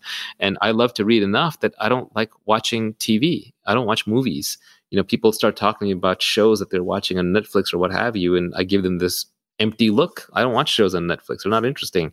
It's far more interesting to me to go for a walk and be meditative, and I'll be in a very happy place, or to read a book, which will be intellectually stimulating. And sure, once in a while, watch a movie with friends or with my wife, but it's a social thing. I'm doing it as a way of kind of sort of being on the same common ground as them. I would never watch a movie on my own unless maybe I was trapped in like a 15-hour airplane flight and I was really bored and I run out of everything else to do and I just want to zone out. Even then, I don't think I watch a movie anymore. So I just feel like a lot of it is like finding the hacks, finding the things that make the long term feel effortless to you, and then you win. Okay, last question. First, a recommendation. If you ever do decide to watch something... Sorry, before we finish that topic, very important on people. Find the people that it doesn't take work to be around. The best relationships don't feel like work. You make the other person happy being yourself. They make you happy by being themselves. Everyone's honest. No one's putting on an act that they can't carry on for the next decade. Same thing with friendships. The best friendships are friendships that were formed over nothing. It's not because you went to school. It's not because you studied on the same thing. It's not because you're working together. It's not because you enjoy rugby or whatever. It's because your chemistry matches. Your temperament is similar. And so you can be friends with this person for 30 years, 50 years. So the compound interest in relationships part ironically means that the best relationships, whether friendships or family or love, are the ones where you don't have to work too hard at them. So you don't have to sustain that workload for the rest of your life, and you can do it effortlessly. Yeah, totally. Well, one of your quotes that I think of often, and I might be paraphrasing this, is if you want to avoid conflict, rule number one is avoid people who are constantly involved with conflict, right? I mean, something along those lines. I mean, for example, when you're in a relationship, just watch how the other person treats their worst enemy, because eventually they'll just redefine you as enemy and you'll get to feel that behavior. So I think the number one criteria I look for in a relationship is that the person has to be kind. They just have to be a nice person. And because eventually they'll, in a certain context, you can always be reclassified from friend to enemy. So you just want to see the boundaries of someone's ethics. If you see someone being bad to a server, or someone engaging in unethical behavior, or suing other people, or fighting other people all the time, it's only a matter of time before they fight you. So just stay away from these high conflict people. Everyone has conflict. No one is clean. But that said, there are definitely people who engage in conflict and do it regularly, and they make it a part of their lifestyle. Just walk away. It's not worth it. There are plenty of people who are low conflict and easy to get along with. Yeah, low conflict, low maintenance, who can also be brutally candid when necessary, right? Which doesn't equal high conflict. Well, one thing I've noticed, and I haven't written the tweet on this because I've had a hard time figuring out how to say it, but the people that I want to spend time around these days, when I look at what the common characteristic is, they're highly self-aware. They're very, very aware of themselves. They're not running on autopilot. They don't get angry easily. They don't get unhappy easily. They don't take themselves too seriously. They have a certain separation from their own thoughts and personality that prevents circumstances and their personality from overwhelming them. They don't have a victim mentality. They're not caught up in some story of what happened to them when they were younger. They've had those issues for sure, but they've just gotten past them and been like, I don't want to be that person. I don't want to be trapped in that mindset. They're not trying to signal all the time how important they are or who they know or what they've done. Or how virtuous or they how are. virtuous they are. They're not virtue signaling or bigoteering. They have low egos. Generally, I can literally plot on a line, the more self-aware somebody is, I guarantee you, the more attractive that they are to a large number of people.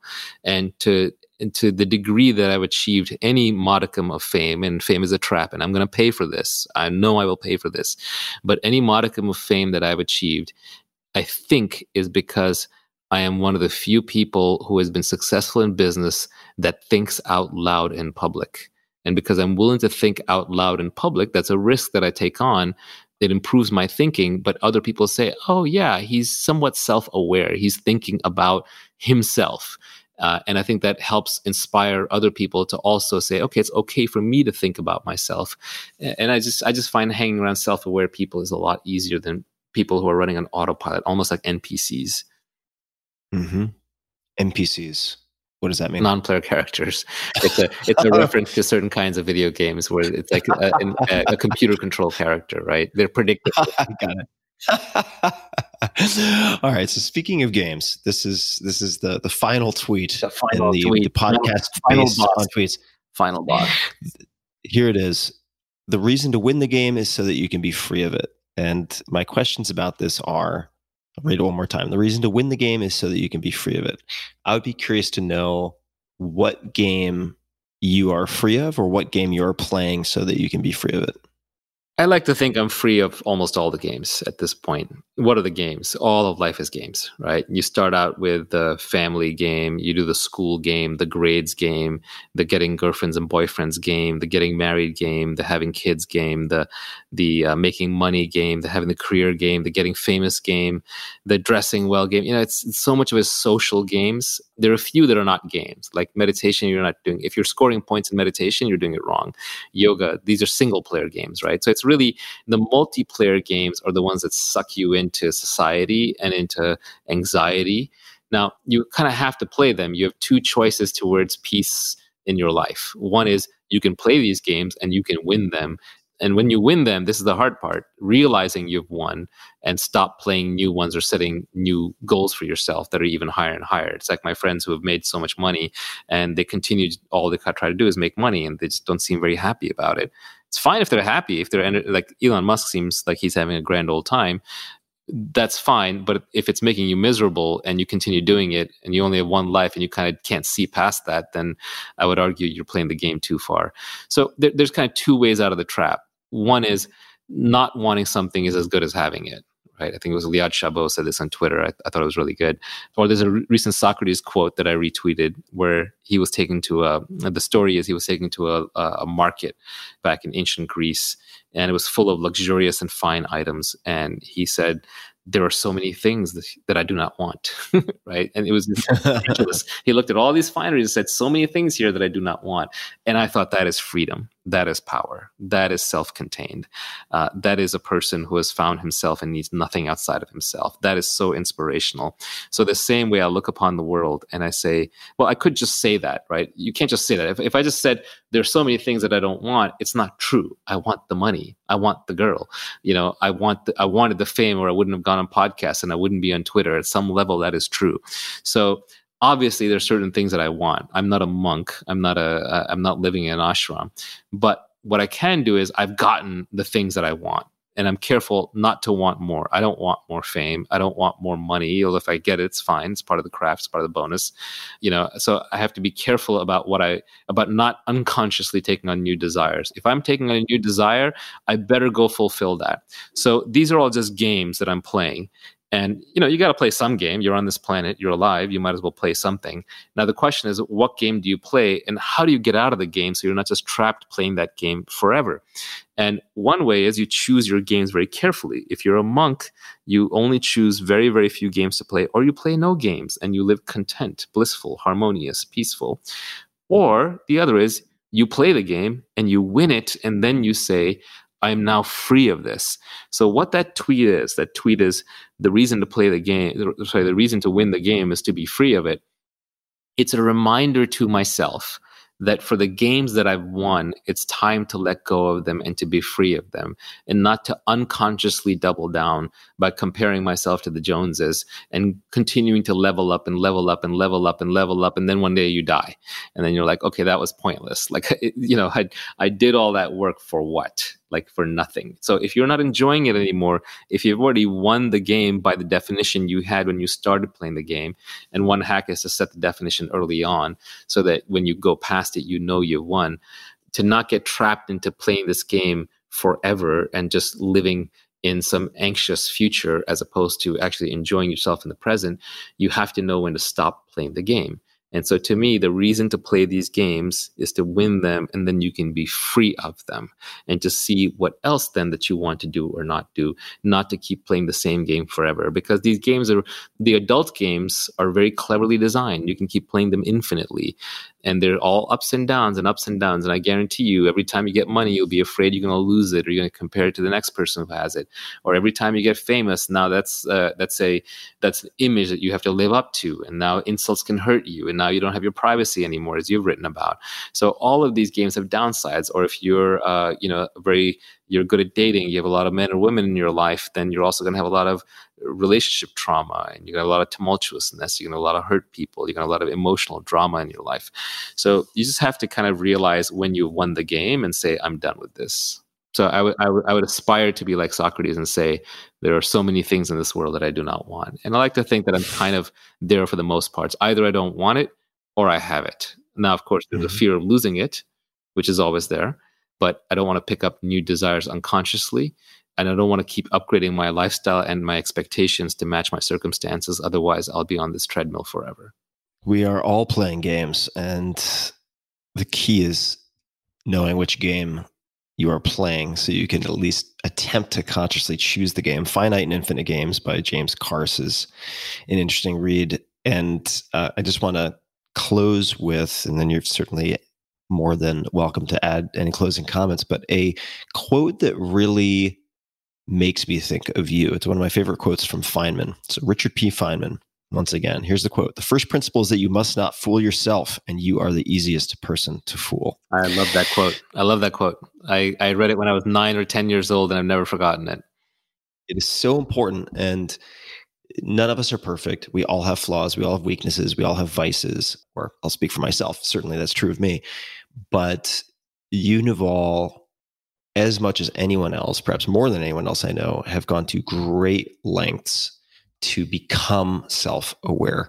Furthermore, and this is, I think, one of the distinguishing characteristics for me that you represent, becoming self-aware and spending time on the timeless while also reserving the right with competency to be a very high-level operator in the real world, right? Because you can be not of this world by opting out completely and go into a world of introspection, but in truth, lack the resilience and emotional awareness to interact with any type of real stressor, which doesn't appeal to me, certainly. And you can be so engulfed by being in the world that you lose self-awareness. You stop realizing that you are playing certain games. You become addicted and self-identified with things that come from sort of consensus reality. That's also not appealing. But you have managed in a way that I find fascinating to combine the cultivation of self-awareness with operating in the world at a high level. I wouldn't say I'm necessarily there yet, but it gets a little easier every year. Like, yeah, the Feynman quote is a brilliant one. He's right. We fool ourselves all the time. And I still fool myself all the time because I still have strong beliefs and opinions. For example, even though I don't tweet a lot about politics, I do have strong political opinions. And that is a form of fooling myself because, politics is a man-made game. It doesn't really exist in the real world. There's no tree is aware of politics. And I do, even though I don't like to, even some of my beliefs are filtered and line up in bundles based on my chosen media sources and whatnot. So I fool myself all the time. But just if you can fool yourself a little bit less, then you can navigate reality much better. And it doesn't take a lot. Most people are just living very unconsciously, unexamined life. So it just gives you kind of a leg up. And I agree with you in that you can always check out of the game and it's easier that way, but then you're fragile, right? You kind of build resilience by working out hard. And it's hard to be calm until you've lost a lot and won a lot. Like you have to see the ups and the downs and the ups and the downs before you get tired of the dopamine chase and you sort of realize like, okay, this is down, but eventually there'll be an up, or there's an up, there'll be a down. I know how this game works. So one of the things I've been tracking recently is I've been trying to kind of make a list of what are the activities that are sort of non-dual in nature, that don't create their own opposite down the road. So chasing money does create anxiety and suffering down the road as you compare and you win and lose and so on. Chasing fame also has its downsides where you're now open to insult and attacks and being canceled and whatnot. So what activities are intrinsically true in and of themselves and are a free lunch? And so those include things like meditation, yoga, creating art, playing, reading for fun, not necessarily for knowledge or education, writing, journaling. You can even be building a business as long as you're doing it for the craft of it, for the flow of it, not necessarily for a given outcome, although it's hard to do that. At least externally, it seems like Elon Musk is doing that. He's building rockets to get to Mars, not to make money or to be famous, although he's getting those as byproducts. So I think that kind of this whole not fooling yourself, paying attention to yourself, not taking yourself too seriously, examining your own thoughts from first principles, and kind of doing activities that are done intrinsically for you as opposed to for the external world. They just make your life better. I'm not doing these things to be a Stoic sage, right? Honestly, one of the downsides of the Stoics is they don't look like they were having a lot of fun. I still like to have fun, right? Now, obviously, a loss has been a lot in translation. I know they had their vomitoriums and they had their orgies and whatnots. But, the Stoics, just at least the way it's modern projected. And this is one of the reasons why I do like Osho. People give Osho a lot of flack, and they should. He was a little crazy in some ways, but he was having fun. He had a good time. And, you're alive. You have one very short life. When your life ends, it goes to zero. It's to you, it's indistinguishable from your perspective. Your death is indistinguishable from the end of the world.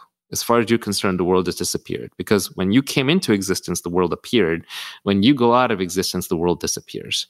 And that is so consequential that it makes the rest of your life inconsequential. And that is a form of freedom. And so you should enjoy yourself. You should not suffer in this life. If you are just constantly suffering, then figure out how to get out of that suffering.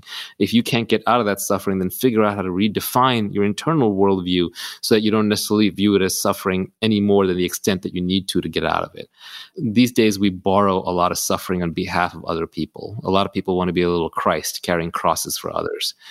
It's a miserable existence. You're actually not doing them any favors either. You carrying their cross isn't making their life any better. The better way is for you to be happy and successful and healthy and then go save them, like literally save them physically, not necessarily just, sit around suffering for them. Or at least that's the life that I choose to live. I'm going to end with one story. There was a guy that I met in Thailand, Craig, I forget his last name, but he used to work for Tony Robbins. And I met this guy and we were on vacation in Thailand and he was just the happiest person. He was just happy all the time. And he just seemed to be able to laugh it off. And as far as he had a good life, he had stuff going for him, but it wasn't like, he had this incredibly enviable life where you would drop everything and move to Thailand and adopt his lifestyle. He had an okay life, but he was just happy, and not in a forced way, but he was genuinely happy. And so I asked him, I said, like, how, what's your secret? Why not? And he said that, he used to work for Tony Robbins and he used to fly around setting up events for Tony. And, he was always sitting in the front row and taking notes and setting things up and learning and listening. And he just kind of started seeing through his own internal BS. He got to this point where, like you said, like he was fooling himself into unhappiness. And he just decided one day, he said, you know what? I have no responsibility to anybody in this world other than me. And or if I do have a responsibility, there's kind of this weight of responsibility that goes on where we're like, oh, I need to live up to some imagined self. What he realized was, he said, somebody in this world, somebody has to be happy all the time. That is somebody's job, to be that role model for people in the world. That might as well be me. I'll be that guy. I'll take on that burden.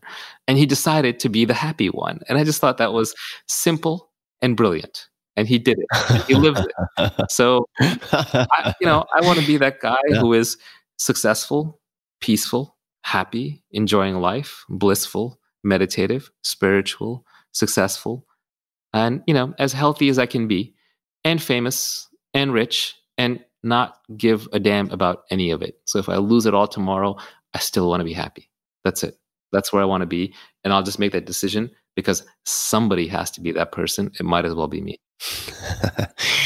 I love it, man. Naval Ravikant, otherwise known, aka Naval Ravikant, but Naval Ravikant, at Naval on Twitter, Naval. And he has the podcast, of course, Naval, Naval. You can find that anywhere you find your podcasts, the blog, nav.al. Previous conversations we've had, and we've had quite a few. You can just search Naval on the website, tim.blog/Naval. Anything else you would like to add? Any other resources, places people can say hello on the internet, recommendations, asks of the audience, Naval? I'm mostly on Twitter. Eric Jorgensen recently put out a book which had a bunch of my sayings called The Almanac of Naval Ravikant. It was very nice of him. I don't make any money off of it. It's free on the internet. You can just download it, I think, at Navalmanac. Clever little turn of phrase. Yeah, I think that's it. We'll see you on the interwebs. I wish everybody has a wealthy, healthy, and happy life. Like, go get it. Thanks so much, Naval, for taking the time. This is awesome. And to everybody listening, thank you for tuning in. And until next time, don't fool yourself. Sit down, spend some time with your mind, and don't be too hard on that roommate in your head. Hey guys, this is Tim again. Just a few more things before you take off. Number one, this is 5 Bullet Friday. Do you want to get a short email from me? Would you enjoy getting a short email from me every Friday that provides a little morsel of fun before the weekend? And 5 Bullet Friday is a very short email where I share the coolest things I've found or that I've been pondering over the week. That could include favorite new albums that I've discovered. It could include gizmos and gadgets and all sorts of weird shit that I've somehow dug up in the world of the esoteric as I do. It could include favorite articles that I've read and that I've shared with my close friends, for instance. And it's very short. It's just a little tiny bite of goodness before you head off for the weekend. So if you want to receive that, check it out. Just go to 4hourworkweek.com. That's 4hourworkweek.com, all spelled out, and just drop in your email and you will get the very next one. And if you sign up, I hope you enjoy it. This episode is brought to you by ShipStation. The holiday season is fast approaching, and we know that people will be buying more stuff online than ever before. All of these trends to e-commerce have been accelerated due to COVID and much more. If you're an e-commerce seller, are you ready to meet the demands of a record-breaking online shopping season? Be ready with ShipStation. ShipStation.com is the fastest, easiest, and most affordable way to manage and ship your orders. In just a few clicks, you're managing orders, printing out discounted shipping labels, and getting your products out fast. Happier holidays for you and your customers. ShipStation takes the hassle out of holiday shipping. No matter where you're selling, on Amazon, Etsy, your website via Shopify or other platforms, ShipStation brings all of your orders into one simple interface. And ShipStation works with all of the major carriers, USPS, FedEx, UPS, even international. You can compare and choose the best shipping solution every time, and you can access the same postage discounts that are usually reserved for large Fortune 500 companies. It's no wonder that ShipStation is the #1 choice of online sellers. And right now, my listeners, that's you guys, can try ShipStation free for 60 days when you use offer code TIM. Just go to the homepage, ShipStation.com, click on the microphone at the top of the homepage and type in TIM, T-I-M. That's it. Go to ShipStation.com, then enter offer code TIM. ShipStation.com. Make ship happen. This episode is brought to you by Tonal, T-O-N-A-L. I'm super excited about this one, and I was skeptical of it in the beginning. Tonal. Quote, Tonal is the world's most intelligent home gym and personal trainer, end quote. That's the tagline from their website, folks, to give you the one-sentence summary. And this device, it's really a system, is perfect for anyone looking to take their home workouts to the next level or someone who just wants to get maximum bang for the buck in a tiny, tiny footprint of space. Tonal is precision engineered to be the world's most advanced strength studio and personal trainer. It uses breakthrough technology of all different types to help get you stronger, faster. I was introduced to Tonal by 3 different friends. All of them are tech savvy. One of them is a former competitive skier who's doubled his strength in a number of movements using Tonal, even though he has a long athletic background. And I'll paint a picture for you. By eliminating traditional metal weights, dumbbells and barbells, Tonal can deliver 200 pounds of resistance, which doesn't sound like a lot, but it's actually, it feels like a lot more at the high end, in a device smaller than a flat screen TV. And you can perform at least 150 different exercises. And these different technologies are exclusive to Tonal, and you can dial weights up and down with the touch of a button in 1 pound increments using magnets and electricity. So the movement is extremely smooth, and even though I have a home gym already in my garage, I'm still getting a Tonal installed. I've used Tonal for multiple workouts now to do things I just cannot do in my home gym, such as the chop and lift exercises from the 4 Hour Body, all sorts of cable exercises that would usually involve much, much bigger piece of equipment. Eccentric training. For instance, you can do, to give a simple example, bicep curls where you are lifting, let's just say 20 pounds in each hand up, and then Tonal will automatically increase the weight because you can lower more than you can lift to say 25 or 30 pounds on the way down. And I do kettlebell swings, I do all sorts of deadlifts, this, that, and other thing. And after one workout on Tonal, focusing on pulling, I was blasted for a full week. It's really incredible what you can do with eccentrics. They also have all sorts of other really, really cool advantages that you can apply to any of your favorite movements. Tonal learns from your strength and provides suggested weight recommendations for every move with detailed progress reports to help you see your strengths grow. Tonal also has a growing library of expert-led workouts by motivating coaches from strength training to cardio. So you can do really just about everything. Every program is personalized to your body using artificial intelligence and other aspects of the engineering, and smart features check your form in real time just like a personal trainer. So check it out. Try Tonal, T-O-N-A-L, the world's smartest home gym, for 30 days in your home. And if you don't love it, you can return it for a full refund. Visit www.tonal.com, Tonal.com, and for a limited time, get $100 off of smart accessories when you use promo code TIM21. Like I'm ready for my first drink at checkout. That's www.tonal.com, promo code TIM21, T-I-M 21. Tonal, be your strongest.